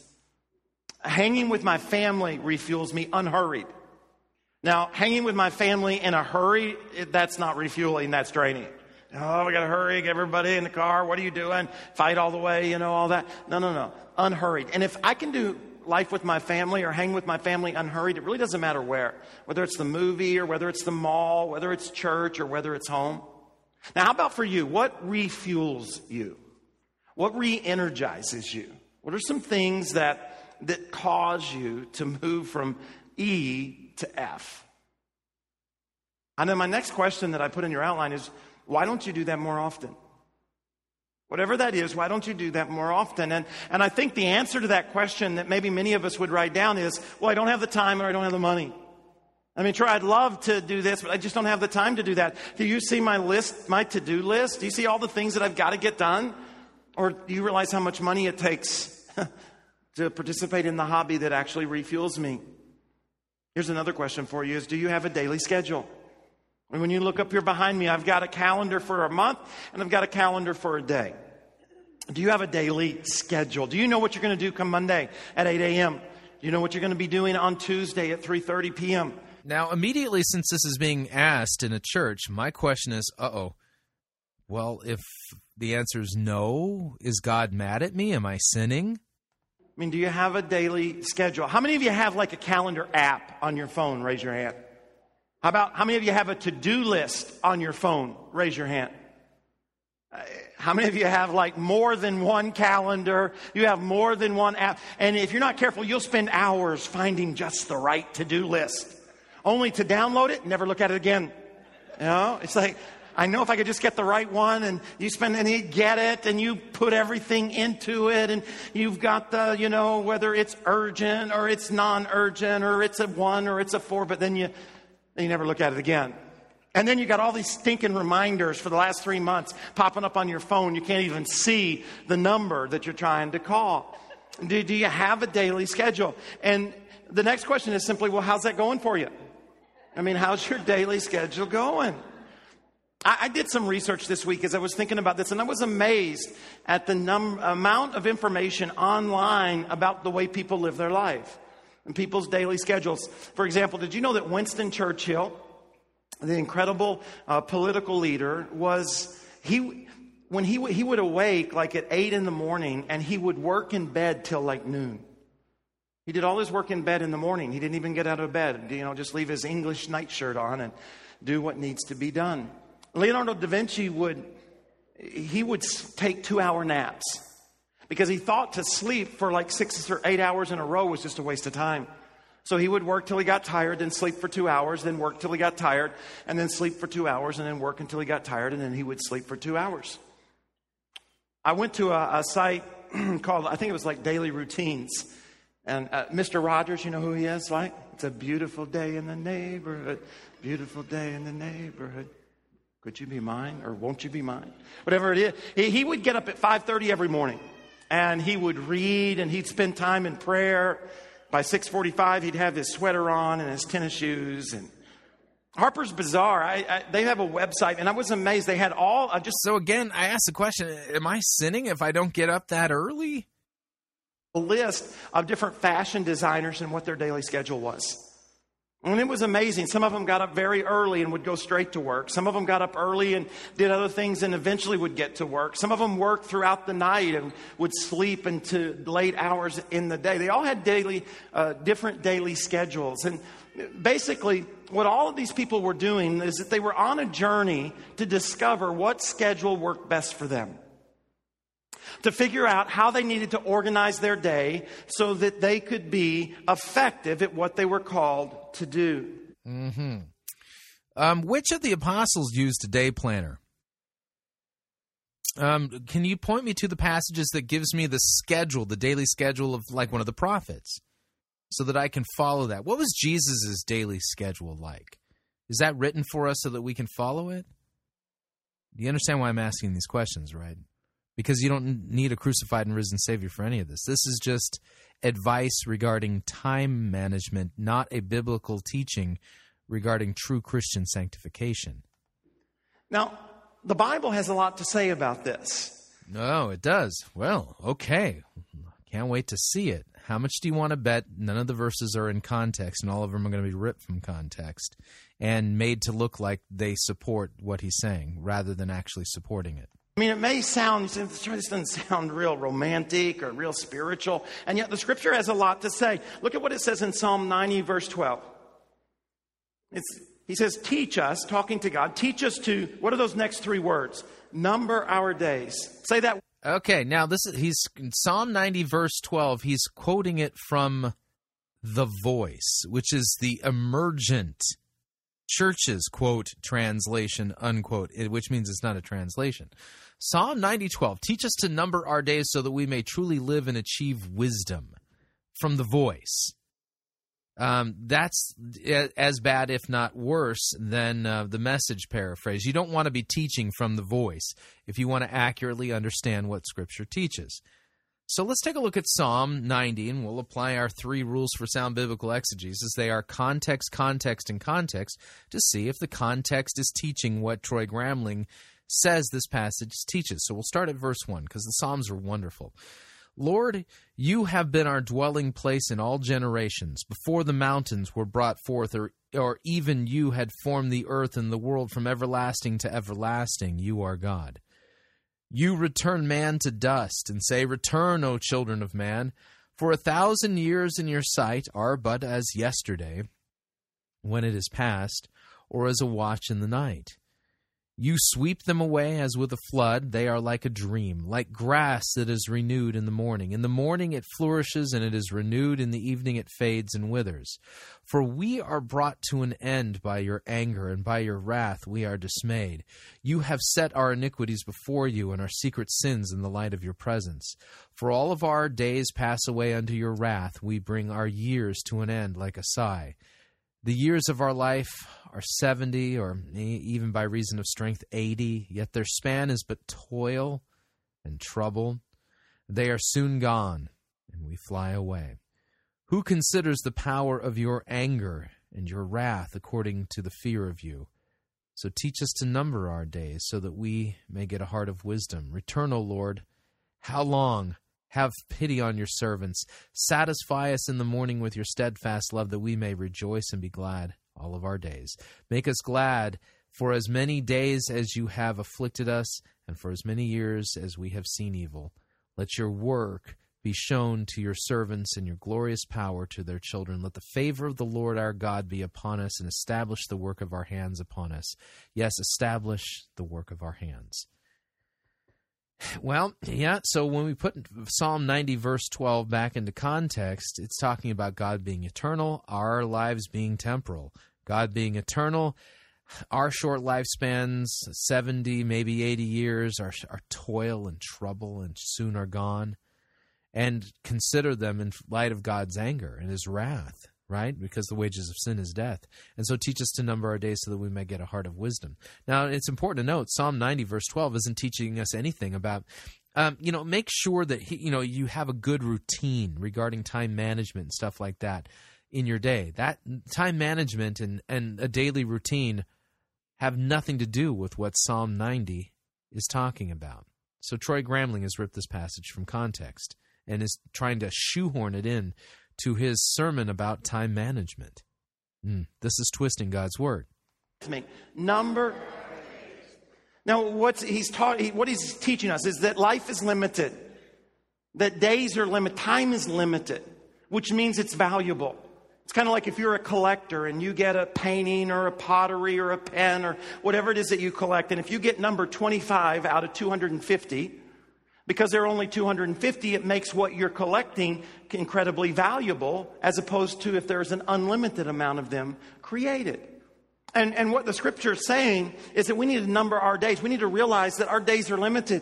100 years from now, none of us will be alive. Our kids won't be alive. Our parents won't be alive. Our president won't be alive. Our teachers won't be alive. Yeah, that's exactly right. And it teaches us this idea to number our days in light of the wrath of God and the forgiveness of sins and God remembering iniquities. That's the context of Psalm 90. 100 years from now, it will be completely different people. Our time is limited, and because our time is limited, it means that time is incredibly, incredibly valuable. He says, now teach us that time is limited, or teach us to number our days so that we may truly live and achieve wisdom. In other words, the scripture is teaching us that until we understand the value of time, we will not truly enjoy the life that we've been given. Nope, that's not what the text says at all. Nope, that's absolutely wrong. It does not say until we learn how to value our time, we will not enjoy the life that we've been given. It does not teach that. You just made that up. And the reason you were able to make it up is because you ripped that verse from context and you didn't actually preach Psalm 90. That we won't truly accomplish that for which we were created. We won't live our destiny and we won't understand our purpose. Because in order to truly experience those things, we have to understand just how valuable time is. And the writer of Psalms is basically like, God, I need your help with this because I tend to not think about time that way. I don't tend to think about my schedule when it comes to value. I tend to think about what needs to be done. Psalm 39 verse 4 says the same thing. It says, Lord, remind me how brief my time on earth will be. That it's limited. He says, remind me that my days are numbered. Okay, Psalm 39, verse 4, huh? All right, well, let's take a look at it in context. Psalm 39. All right, so we'll start at verse 1. I said, I will guard my ways, that I may not sin with my tongue. I will guard my mouth with a muzzle, so long as the wicked are in my presence. I was mute and silent. I held my peace to no avail, and my distress grew worse. My heart became hot within me as I mused, and fire burned, and then I spoke with my tongue. O Lord, make me know my end, and what is the measure of my days, and let me know how fleeting I am. Behold, you have made my days a few handbreadths, and my lifetime is as nothing before you. Surely all of mankind stands as a mere breath. Surely a man goes about as a shadow. Surely for nothing they are in toil. Man heaps up wealth and does not know it, and does not know who will gather. And now, O Lord, for what do I wait? My hope is in you. Deliver me from all of my transgressions, and do not make me the scorn of the fool. I am mute. I do not open my mouth, for it is you who have done it. Remove your stroke from me. I am spent by the hostility of your hand. When you discipline a man with rebukes for sin, you consume like a moth what is dear to him. Surely all of mankind is a mere breath. Let me finish the psalm. Hear my prayer, O Lord, and give ear to my cry. Hold not your peace at my tears, for I am a sojourner with you, a guest like all my fathers. Look away from me, that I may smile again before I depart and am no more. Yeah, Psalm 39 isn't about time management. No, not at all. It's not about having a good routine or achieving your purpose or finding your destiny or being happy. Not in this life. That's for sure. We continue. How fleeting my life is. You have made my life no longer than the width of my hand. My entire lifetime is just a moment to you. At best, each of us is just a breath. And again, over and over in the scripture, verse after verse, you can discover that it says, hey, time is limited. Time is of value. Time is important. What you do every day really does matter.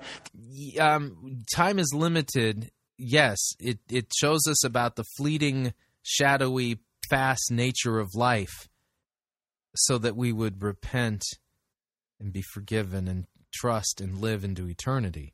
That's the point of these passages, not so that we can manage our time properly so that we can achieve a dream destiny. Time is almost magical when you think about it. It's incredible what we can do with time. So, how do you know what to write on the calendar? I mean, whether it be on your phone or in a day timer or however it is. How do you know what to write on your calendar? You're going to go take those verses out of context and then teach us what to write in our calendar? Really? You do it. How do you know what to put at 8 a.m. on Monday morning? How do you know what to do this afternoon? I mean, how do you schedule your life? Well, I put this in your outline, is that in order to do it in an effective way, we have to stop asking the question that the majority of us ask when we're scheduling our time. We have to stop asking the question, is what do I need? So this is now a how-to sermon on time management. Oh, man. To get done. Most of us schedule our day based upon what needs to be done. This needs to be done. This person needs to be called. And we have this long list of things that have to be done. And so we schedule our day and we schedule our time based upon what has to be done. And I'm telling you, when we do that, we have a misunderstanding of just how valuable time actually is. So we need to stop asking, what do I need to get done? And we need to start asking this question as we schedule our day, is who do I want to become? Who do I want to become? What do I want to become? Where do I want to go? What do I want to accomplish? We need to ask those kind of questions. That's what the scripture says in Ephesians. Paul is talking to Timothy. And Timothy is pastoring the church that Paul had a lot of respect for, the major city of Ephesus. And look at what he says in Ephesians 5:16. He says, redeeming the time, because the days are evil. Redeeming the time. Okay, I don't think that Ephesians 5:16 is about time management, and all I got to do is put it back in context. Ephesians chapter 5. I'll start at verse 1. Therefore, be imitators of God. Now, the therefore is there for a reason, okay? Because Paul's just preached the gospel to us, and it's everything in light of God's mercy and His forgiveness and salvation by grace alone through faith alone. So therefore, be imitators of God as beloved children. Walk in love as Christ loved us and gave Himself up for us as a fragrant offering and a sacrifice to God. But sexual immorality and all impurity or covetousness must not even be named among you, as is proper among the saints. Let there be no filthiness or foolish talk or crude joking, which are out of place, but instead let there be thanksgiving. For you may be sure of this, that everyone who is sexually immoral or impure or who is covetous, that is an idolater, has no inheritance in the kingdom of Christ and God. Let no one deceive you with empty words, for because of these things the wrath of God comes upon the sons of disobedience. Therefore, do not become partners with them. For at one time you were darkness, but now you are light in the Lord. Walk as children of the light, for the fruit of the light is found in all good and all that is good and right and true. And try to discern what is pleasing to the Lord. Take no part in the unfruitful works of darkness, but instead expose them. For it is shameful even to speak of the things that they do in secret. But when anything is exposed by the light, it becomes visible. For anything that becomes visible is light. Therefore it says, awake, O sleeper, and rise from the dead, and Christ will shine on you. So look carefully then on how you walk, not as unwise, but as wise, making the best use of time, because the days are evil. Therefore do not be foolish, but understand what the will of the Lord is. And do not get drunk with wine, for that is debauchery, but be filled with the Spirit, addressing one another in psalms and hymns and spiritual songs, and singing and making melody to the Lord with your heart, giving thanks always for everything to God the Father in the name of our Lord Jesus Christ, submitting to one another out of reverence for Christ. So the making the best use of time because the days are evil, is specifically mentioned regarding not being sexually immoral, not being covetous or a deceiver, talking about the difference between being a son of disobedience versus a child of the light, not participating in the unfruitful works of darkness, not walking unwisely. This is what verse 16 is talking about, and this is important here. Verse 16 of Ephesians chapter 5 is a sentence fragment. It's not even a full sentence. So he's not properly teaching this verse because he's, at this point, turned it into a sentence when it's not. We continue. The English Standard Version says making the best use of time because the days are evil. And the New Living Translation says the same passage, make the most of every opportunity. Now the word redeem means to purchase. It means to leverage. Paul looks at Timothy and he says, here's what you need to do, Timothy. You need to value time. And you need to understand that time is to be redeemed. Time is to be leveraged. And I put it like this in your outline. Will time transform you into who you want to become? Or will time just pass? I mean, that is an incredible question that we all have to answer.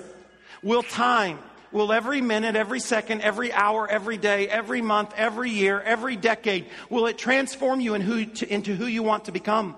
Will it transform you to the place you desire to go, or will it just pass? In other words, will you redeem the day? Will you redeem the hour? Will you leverage the year? I wrote this when I was... And that's not what Ephesians 5:16 is about at all. About it. It's your daily calendar that has determined who you presently are.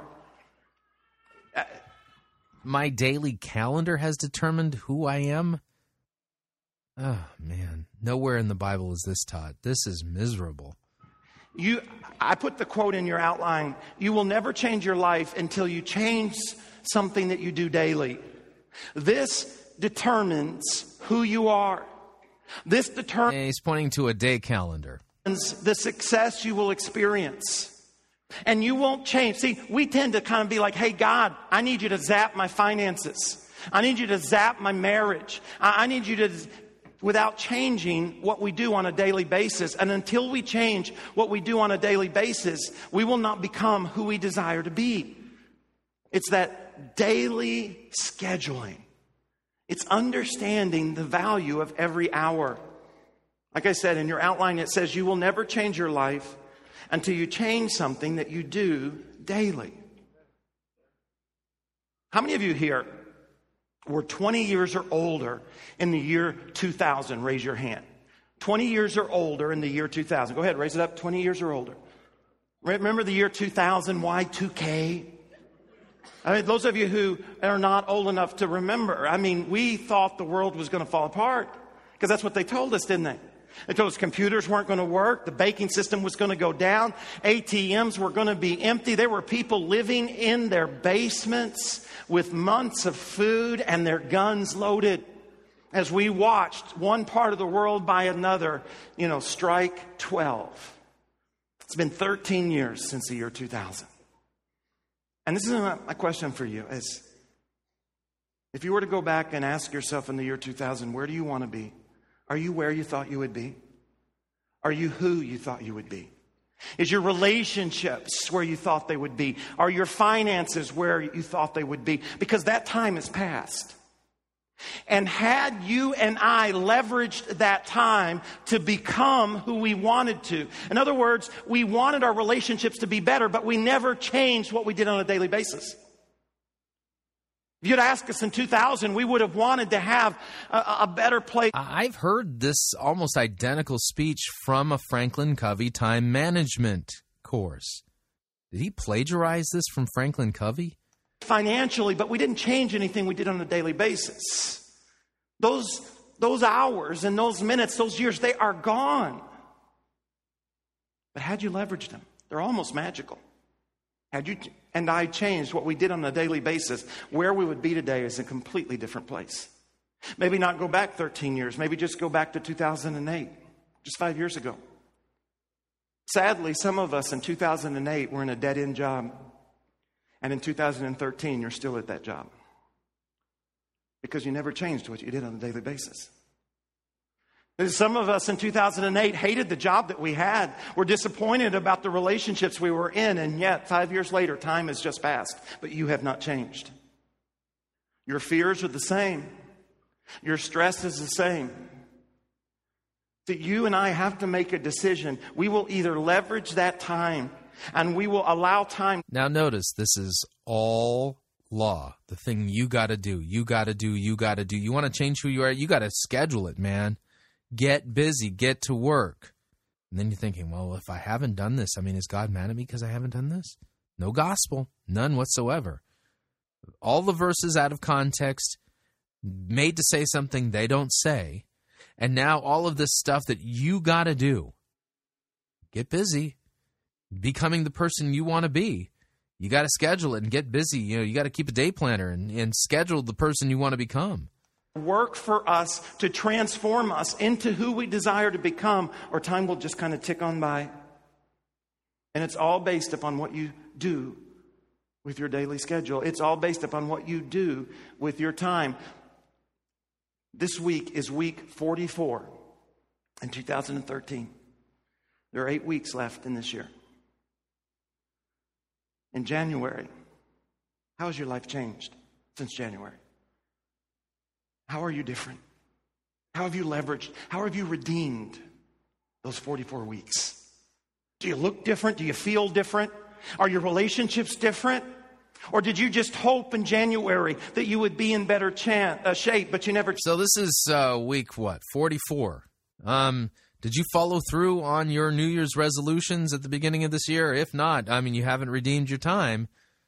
So is God mad at me if I haven't done that? What you did. Or am I supposed to say, oh, well, you know, I followed through on my New Year's resolution. I lost 50 pounds this year. Oh, see, I scheduled the change of the, that I wanted. So that means me and God are okay, right? Daily basis. You just hope that you'd have more money in the bank, but you didn't change what you did on a daily basis. You just hope that you'd have a better job, but you haven't done anything on a daily. I mean, did that time just pass? Next week will be week 45. And you're still waiting for something out there to happen to you that will somehow help you become who you desire to be. I think God is screaming to us from the pages of Scripture that if we truly want to transform, the secret is time. For example... Really? You think God is screaming that from Scripture? If you really want to transform, the secret is time. If that was what God was screaming from Scripture, why doesn't God's Word actually say that from a passage that says it in context? See, now you're just making stuff up and sticking it on God. That's called blasphemy. How many of you heard of John Grisham? You ever heard of John Grisham? Raise your hand. You know who I'm talking about, the writer? He was actually born where Steph and I grew up.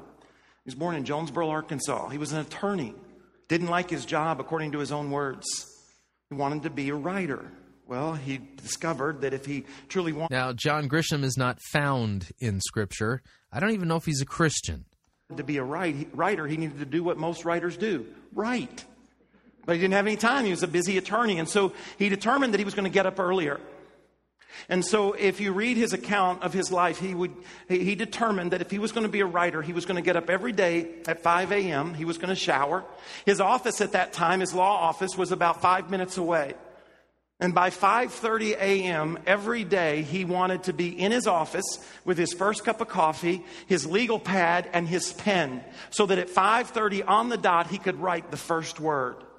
And he wrote on a calendar, okay?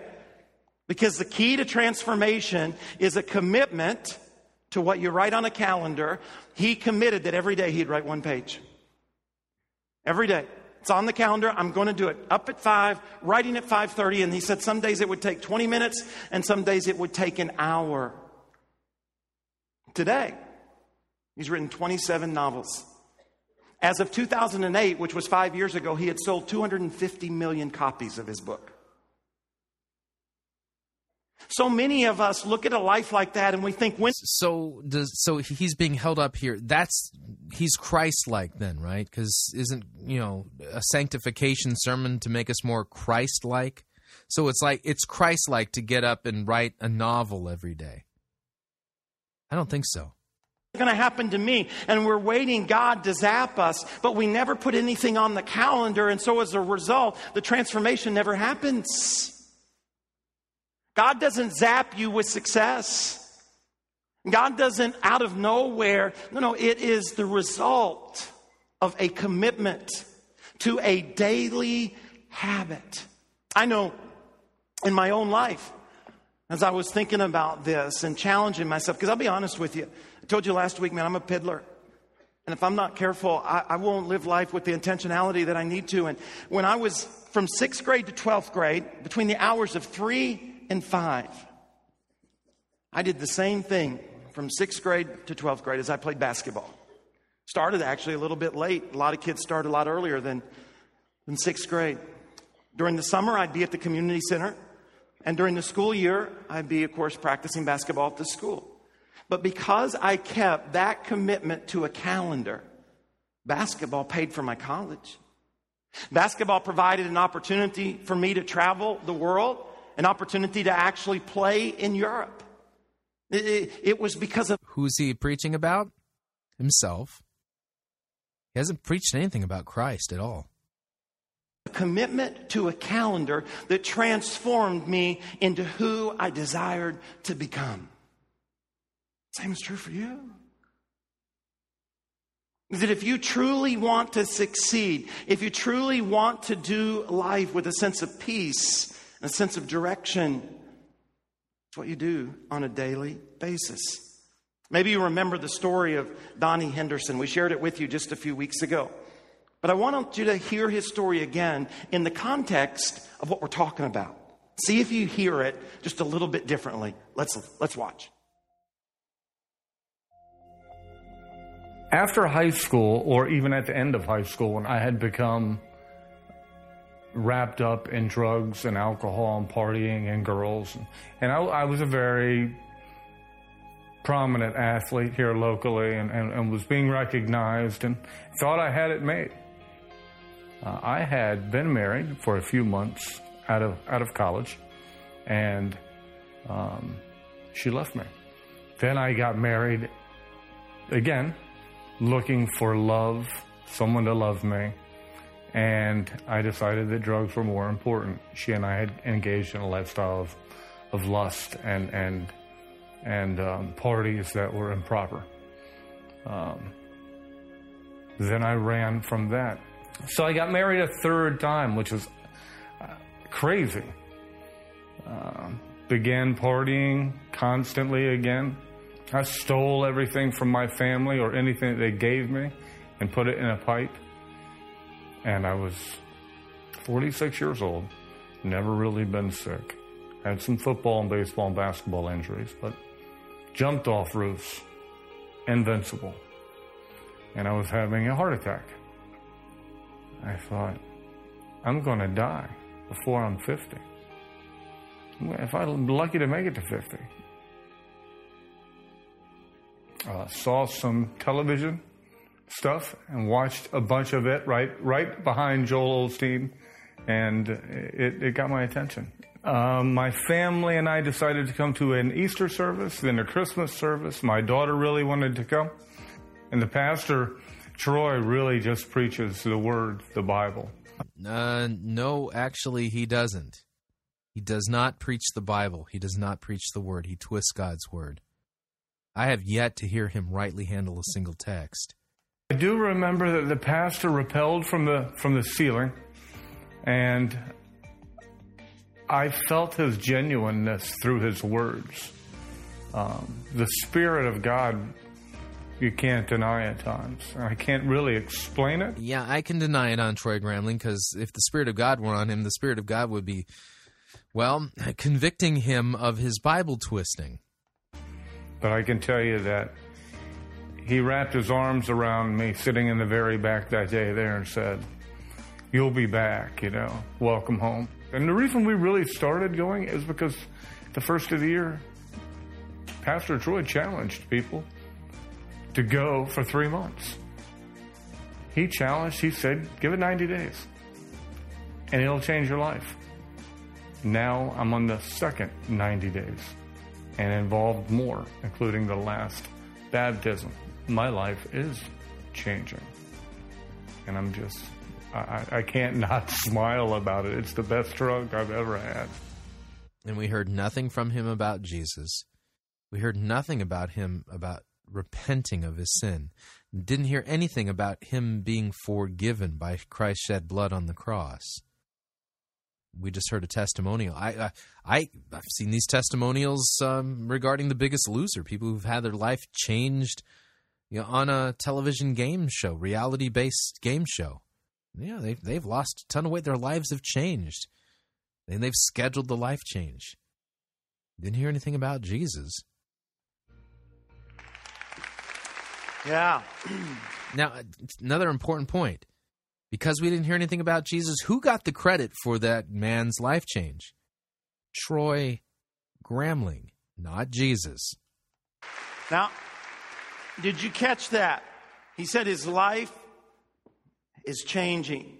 He said he's got more joy than he's ever had. And you know why? Because he made a commitment on a calendar that said, I'm going to be there this weekend and this weekend and this weekend. And that commitment on that calendar has radically changed his life. Time, that same time could have passed. Not Jesus, not God the Holy Spirit, not repenting, not faith in Christ. A commitment to a calendar. He could have come every other weekend. He could have come once a month. He could have made a different kind of decision. And he'd have a different kind of outcome. Time is such a precious thing. It's almost magical in the way it can transform us into who we desire to be and how it can bring about the dreams that we've longed for. Time is magical, not God miraculous. Notice the distinction. For such a long time. So let me show you how this works. And again, my goal is just to get you to think a little bit this week, to do a little bit of homework and wrestle with this some. When it comes to scheduling time, when you think about, do I desire to experience peace and confidence, security, favor, blessing? Matthew 6:33 says, seek first the kingdom of God and his righteousness, and then all these things. What are all these things? Well, if you read it in the context. Okay, Matthew 6:33, he's taking it out of context. Matthew 6:33, seek first the kingdom of God and his righteousness. Jeremiah prophesies regarding Jesus Christ that he will be called, that we will say of him, call him God is our righteousness. Not our own, his righteousness, the righteousness that is by faith, the righteousness that is given as a gift, the righteousness of Christ that covers us. That's what Matthew 6:33 is about. If you read the whole passage of Matthew chapter 6, he's talking about peace, confidence, security, favor, and blessing.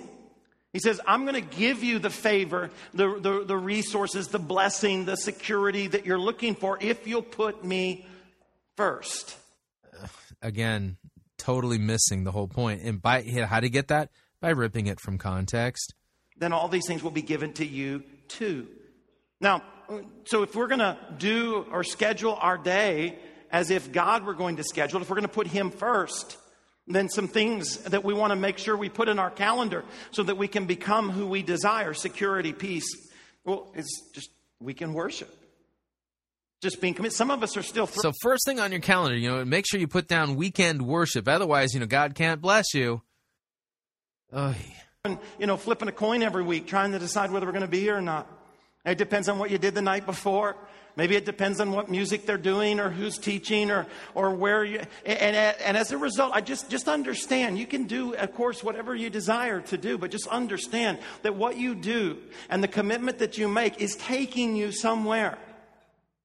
Yeah, see, Matthew 6:33 really teaches you, number one, when you're sitting down and working out your daily calendar, your weekly calendar, make sure you schedule in going to church. It's not what it's saying at all. It'll be 52 weeks in 2014, and it will either transform you or you will just have lived 52 weeks. But the Bible's clear on this one, that if you desire to have peace, if you desire to have contentment, if you desire to experience favor and blessing, then you will put God first each week.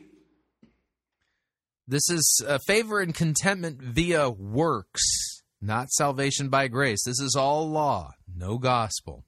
Totally 100% law. And Matthew 6:33 actually is a gospel text, not a law text. And gather with the community and worship. Hebrews says to not forsake the assembling of ourselves together. The other thing I would say is what I put in your outline is like the daily 15. In other words, when you think about your day, is that you find those 15 minutes, to hang or spend with God, to read His Word, to journal or to pray. It's not about how long, it's about how consistent. And if you will do that, it will transform you in who you desire to be. Now, I'm not knocking daily devotions. I'm a firm believer in them. Avail myself of them daily. If you follow me on Facebook and Twitter, then you know I send out a resource daily called Scripture, Catechesis, and Prayer. And it takes you through the entire Bible in a year. I'm all for this. But notice, this is what he's doing. This is a means to an end. Oh, you got to do this so then God will bless you. Hey, all law, no gospel. Bring security into your life no matter what's going on in the world. It will bring a sense of peace even when things around you are going crazy. It will bring blessing when everyone else is experiencing challenge and difficult. But you have to put it into your calendar and then keep that commitment. Another thing I put in your outline is like financial peace. Some of us have never experienced that in our lives. From the time you left your home, you've been worried about money. Worried about how you're going to pay for college, worried about how you're going to pay the mortgage, worried about how you're going to have resources to... You're just always worried about money, and you've always been worried about money. You can't remember a time in your life where you weren't concerned, stressed about the finances. Our desire, as always, is to help you in that area, and one of the things that we do here is what we call Financial Peace University. It's basically just a class about how to deal with money. It's about how to save. It's about how to budget. It's about how to get out of debt. It's about how to deal with investing and income tax. I mean, it's just how to handle your money. We're in the second week. It's 6 weeks long. It's 2 hours long on Saturdays from 10 to noon. Now, those 6 weeks will pass. For some folks, we've heard incredible stories because we've been doing this for years. We hear incredible stories about how they got out of debt and how they went from always being worried about money to literally having a sense of peace when it comes to their finances. To not going to bed every night dreading the end of the month or hoping that somehow, somewhere, something magical will happen that will take care of them. Why? Because they made a commitment. 6 weeks, 2 hours. We're going to keep that. And as a result, that 2 hours committed to on a calendar has transformed who many of us are. It's important. Maybe it's healthy relationships. And you think, man, that's something I desire. I want to become that. I want to know that.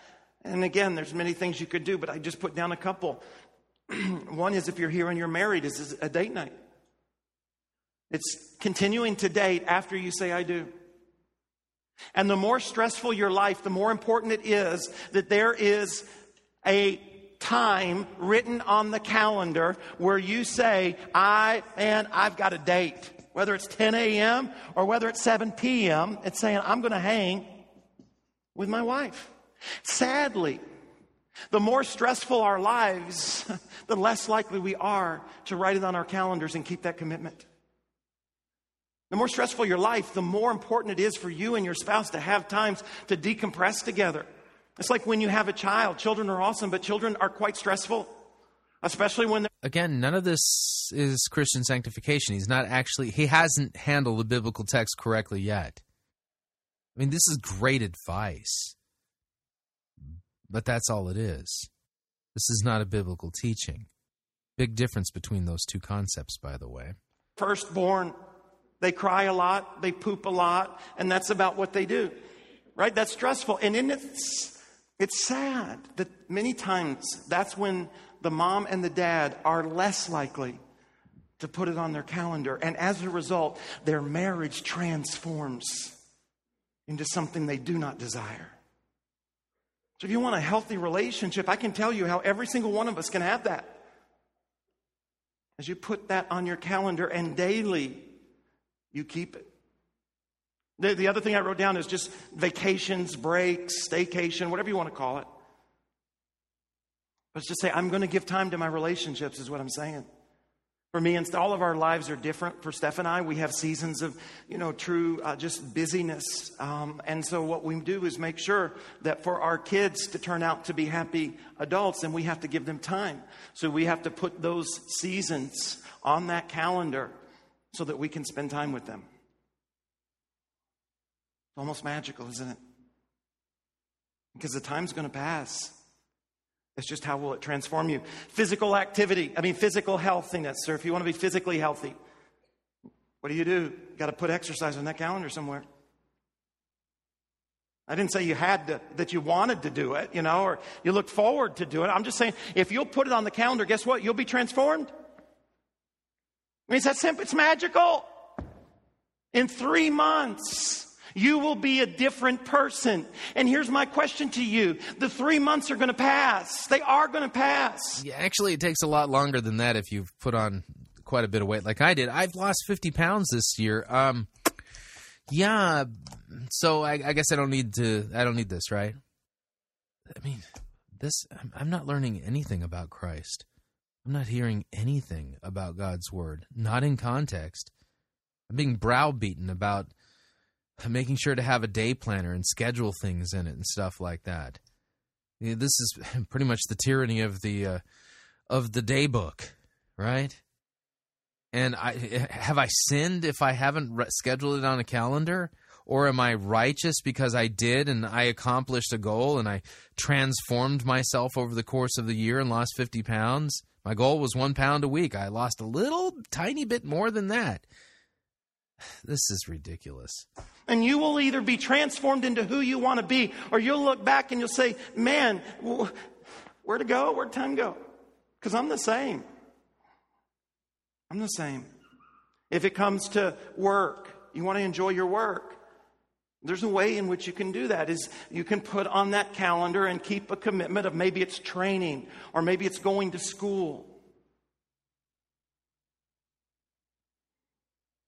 I'm saying, man, I'm going to change who I am. I really believe that Steph and I have had the opportunity that we have at Potential Church is because when we were in Arkansas a long time ago, we wanted to grow. And we would see a conference that was going to be somewhere on some aspect of leadership. And so we'd circle that day and we'd say, you know what, we don't really have the money, but we're going to go. And we're going to keep that. And you know what? There's another opportunity here, and we're going to keep that. And sometimes we would drive all night because we really didn't have the money to stay in a hotel, and we'd go to the conference, and we'd go back home. We'd eat the peanut butter and jelly and the Ramo noodles and all of those different. But can I tell you, those daily commitments open the door to opportunity. Don't year after year hate the job you have. Sign up for a night class. Go to some kind of training. Don't wait for somebody else to make you do something you don't want to. No. Because the time's going to pass. In 2014, are you going to be sitting right there still hating the job you have? Still frustrated that you're not respected or that you're not getting the promotion or that you don't have the income? Do something about it in your daily schedule. Let's talk about time. Again, I'm just trying to give you some things to think about. I think this has the capacity, maybe to be the most spiritual teaching we do all year long. Is if we can truly understand and honor time. This is a spiritual teaching. No, it's not. Again, you can get better than this at like Franklin Covey. You know, their time management classes, they're awesome. That's the system I learned, for time management. It's amazing. It's great. And they do such a better job and don't even put on the pretense that they're somehow teaching you something spiritual. It's so easy not to, isn't it? Just let minutes, seconds, hours, days, months, years go by. If we really want to honor time, look what it says in Colossians 4:5. Walk in wisdom towards outsiders, making the best use of your time. Colossians 4:5, out of context again. Colossians 4:5 is not about time management. James says, how do you know what your life is going to be like tomorrow? Your life is like the morning fog. It's here for a little while and then it's gone. He says, if you don't see how valuable time is, if you don't see how valuable every second is, then you won't become who you were created to be. Yeah, no, James doesn't say that. When you and I begin to understand the potential, in every minute do we begin to transform. Steph and I learned this from a very young, when we were just in our early 20s and we were married. And we volunteered to work with the students at Finch Baptist Church. There were 10 of them. Now, we moved to Marmaduke, Arkansas, which was about 20 miles from Finch or Walcott, Arkansas. Quite a ways in a rural community. And the way they would do church is they would have Sunday school and then church. And for Sunday school, everybody would gather together and then they would separate into their classes. And we would teach the students, those 10 kids. Well, Stephanie and I were always late. We're always late. I told you I'm a piddler, and we would sneak in while they were always gathered together before they came to the Sunday school class, which is what we taught for the students. And so we'd kind of sneak into the room and we'd sit there like we had been there the whole time waiting for them to get there. And God just kind of began to really nudge my heart about the value of time and how important it was. And Steph and I talked about it, and we just decided, you know what, we're going to be on time. We're going to adjust our schedule so that we can leave on time and get there on time. And when we did... Preaching about himself again, not Jesus. I can't tell you the number of doors that had opened up and the big transformation that began to happen. Just because... Could a Muslim imam preach this? Yep. Could a Jewish rabbi preach this? Yep. Could a Roman Catholic monk preach this? Yep. What makes this Christian? Answer: nothing in this sermon makes it Christian. This is not a Christian sermon. Begin to understand and value time. So let me give you a few thoughts about time, or ways in which you can honor time and how honoring time respects the people that we do life with. For example, I honor my parents by respecting curfew, by respecting that time. It's so easy for the skin to say, well, it's just 5 minutes, Mom. What's the big deal? The traffic was bad. Do you want me to drive 100 miles an hour and kill myself, Mom? Right? The skin naturally does those things. And yet, we don't realize sometimes that when we are not honoring that curfew, that we are not only disrespecting our parents, is that we are communicating that we don't understand the value of time, and therefore we are positioning ourselves to not be trusted with what God has for us in the future. Time is important to Him. And from a young age, it is important that you and I understand its value. The second thing I gave you is that I honor my employer by being on time. All of us here who are employed have a time in which you are to be at work. And the way in which you honor your employer and communicate that you understand the value of time to our Father, our Heavenly Father, is by being on time. Not 5 minutes late, not 20 minutes late, but being... Okay, think about something here. As much of a waste of time as this sermon is, there's something more dangerous than even the Bible twisting. Troy Gramling spends a lot of money marketing to people who are not Christians or don't go to church and tries to get them to come into church. Have they been confronted with their sins? Have they been told what Christ has done for them on the cross? Have they learned anything about what God's will really is for them? Do they understand what holiness is, righteousness, faith, hope, love, peace, patience, any of that? They haven't learned any of it. They've heard a sermon about time management. And then they're going to go away and thinking, wow, I had no idea if I used a day planner, I'd be more Christian. But are you? I know many pagans, rank pagans, who are very good and meticulous about keeping a day planner and scheduling things for themselves and not getting off of their schedule. And they're the rankest people on the planet. There's nothing Christian about them. We continue. On time. And when you go to lunch, you don't come back a little 15 minutes later than you're supposed to. You don't leave 10 minutes before it's leaving time. Why? Because you understand the value of time.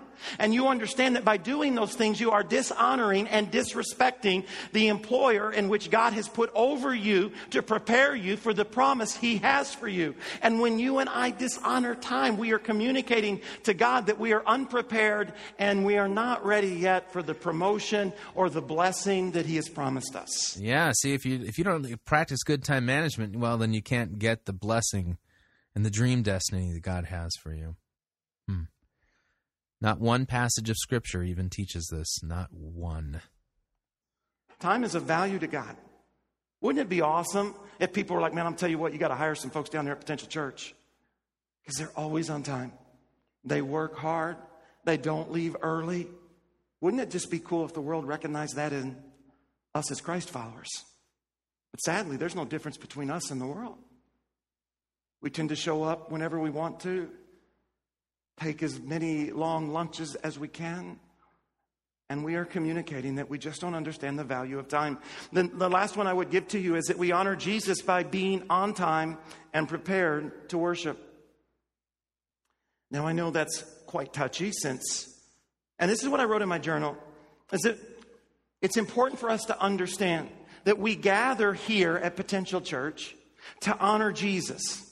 And when we are late or when we leave early, it reveals a misunderstanding of who we're honoring. See, we want to be encouraged when we gather together, but we don't gather to encourage one another. We gather to honor the one who gave his life for us. We gather to respect or to honor him. And when we're late or when we leave early, maybe unknowingly, what we're communicating is disrespect. It's kind of like if I invited you to a surprise party for Steph to honor her for her ministry. Well, if you show up 30 minutes late to a surprise party, you have disrespected the very one we desire to honor. Well, when we gather to worship and we show up at whatever time without meaning to, we dishonor the very one we have come to honor. And we're communicating far more, I think, than we really realize that we're communicating. See, I don't want any of us to be ignorant about the fact that we are sometimes communicating to God that because we don't understand the value of time, we are not yet ready or prepared for the blessing that He's promised for us. We're like, God, when is the blessing going to come? When's the favor? When's the peace? When's the promotion? And God is when you position yourselves, when you understand the value of time, because I'm going to put into your hands the lives of other people. That's what promotion is. What? It's more people that you have influence on. And God's not going to give influence to those who don't understand the value of the most limited resource you and I have as human beings. It's time. Now, if you've been at Potential Church very long at all, you know that it is very rare that we do not start on time.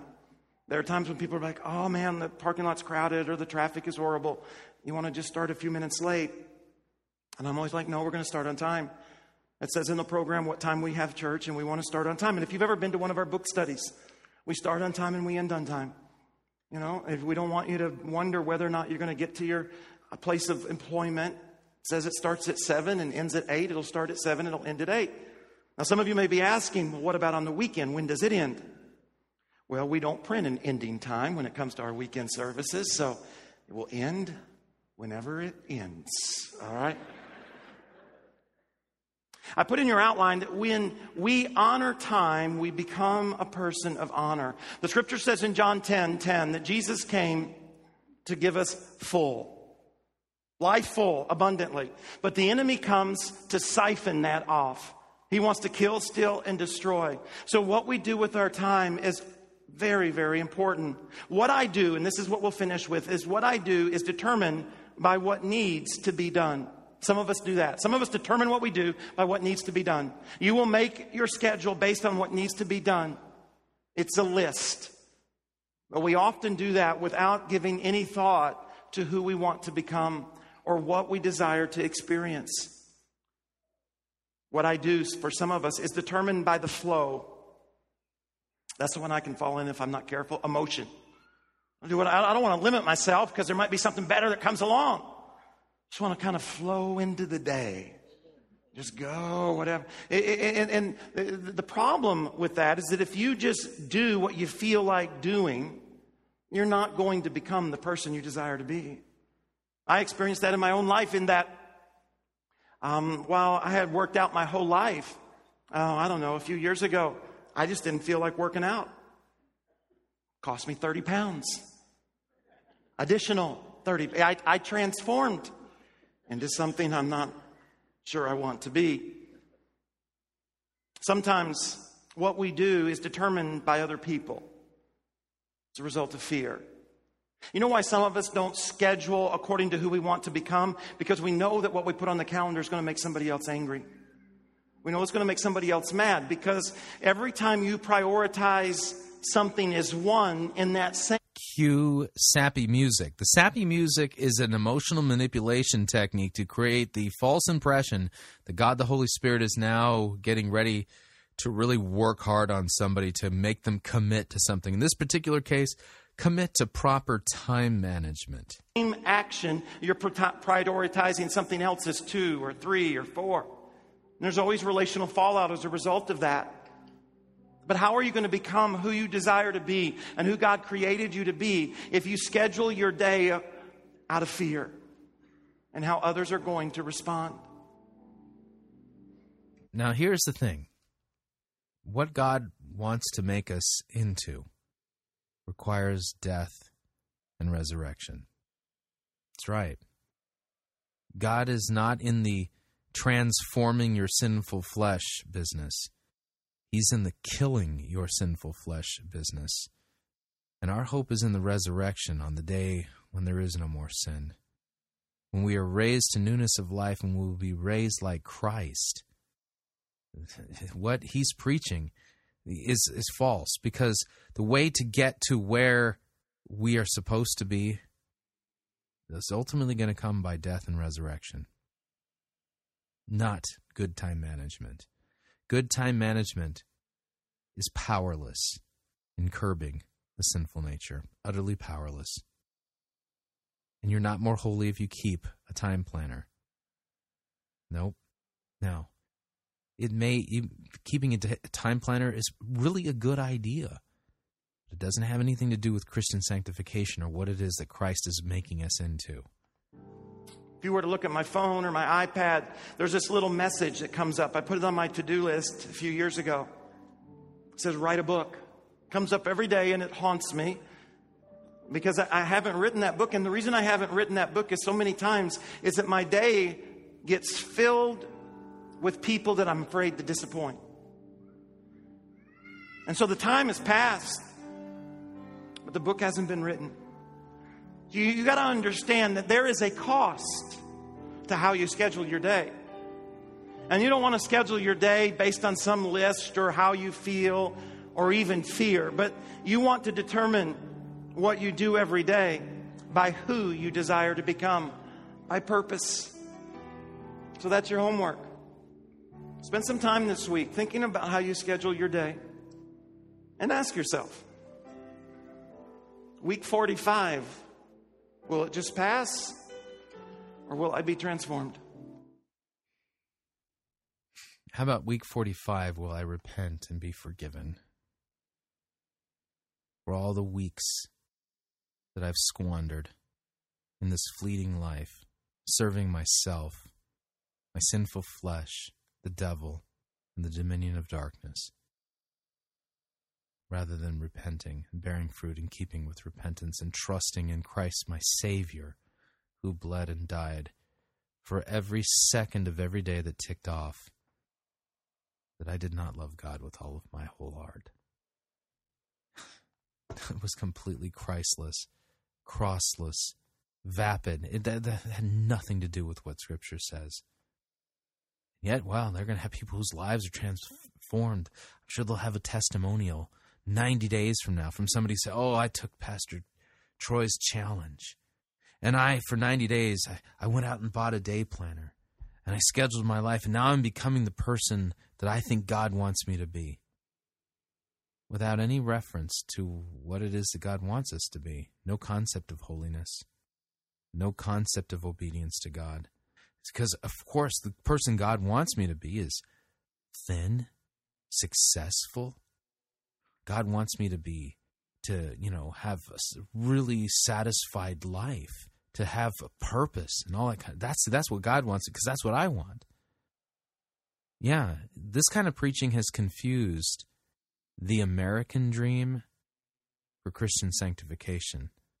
Those are two completely different things, and in many ways are antithetical towards each other. Sad, isn't it? What'd you think? Love to get your feedback. If you'd like to email me regarding anything you've heard on this edition or any previous editions of Fighting for the Faith, you can do so. My email address is talkback@fightingforthefaith.com, or you can subscribe on Facebook, facebook.com/Pirate Christian, or follow me on Twitter. My name there, @Pirate Christian. Till tomorrow, may God richly bless you in the grace and mercy won by Jesus Christ and his vicarious death on the cross for all of your sins. Amen.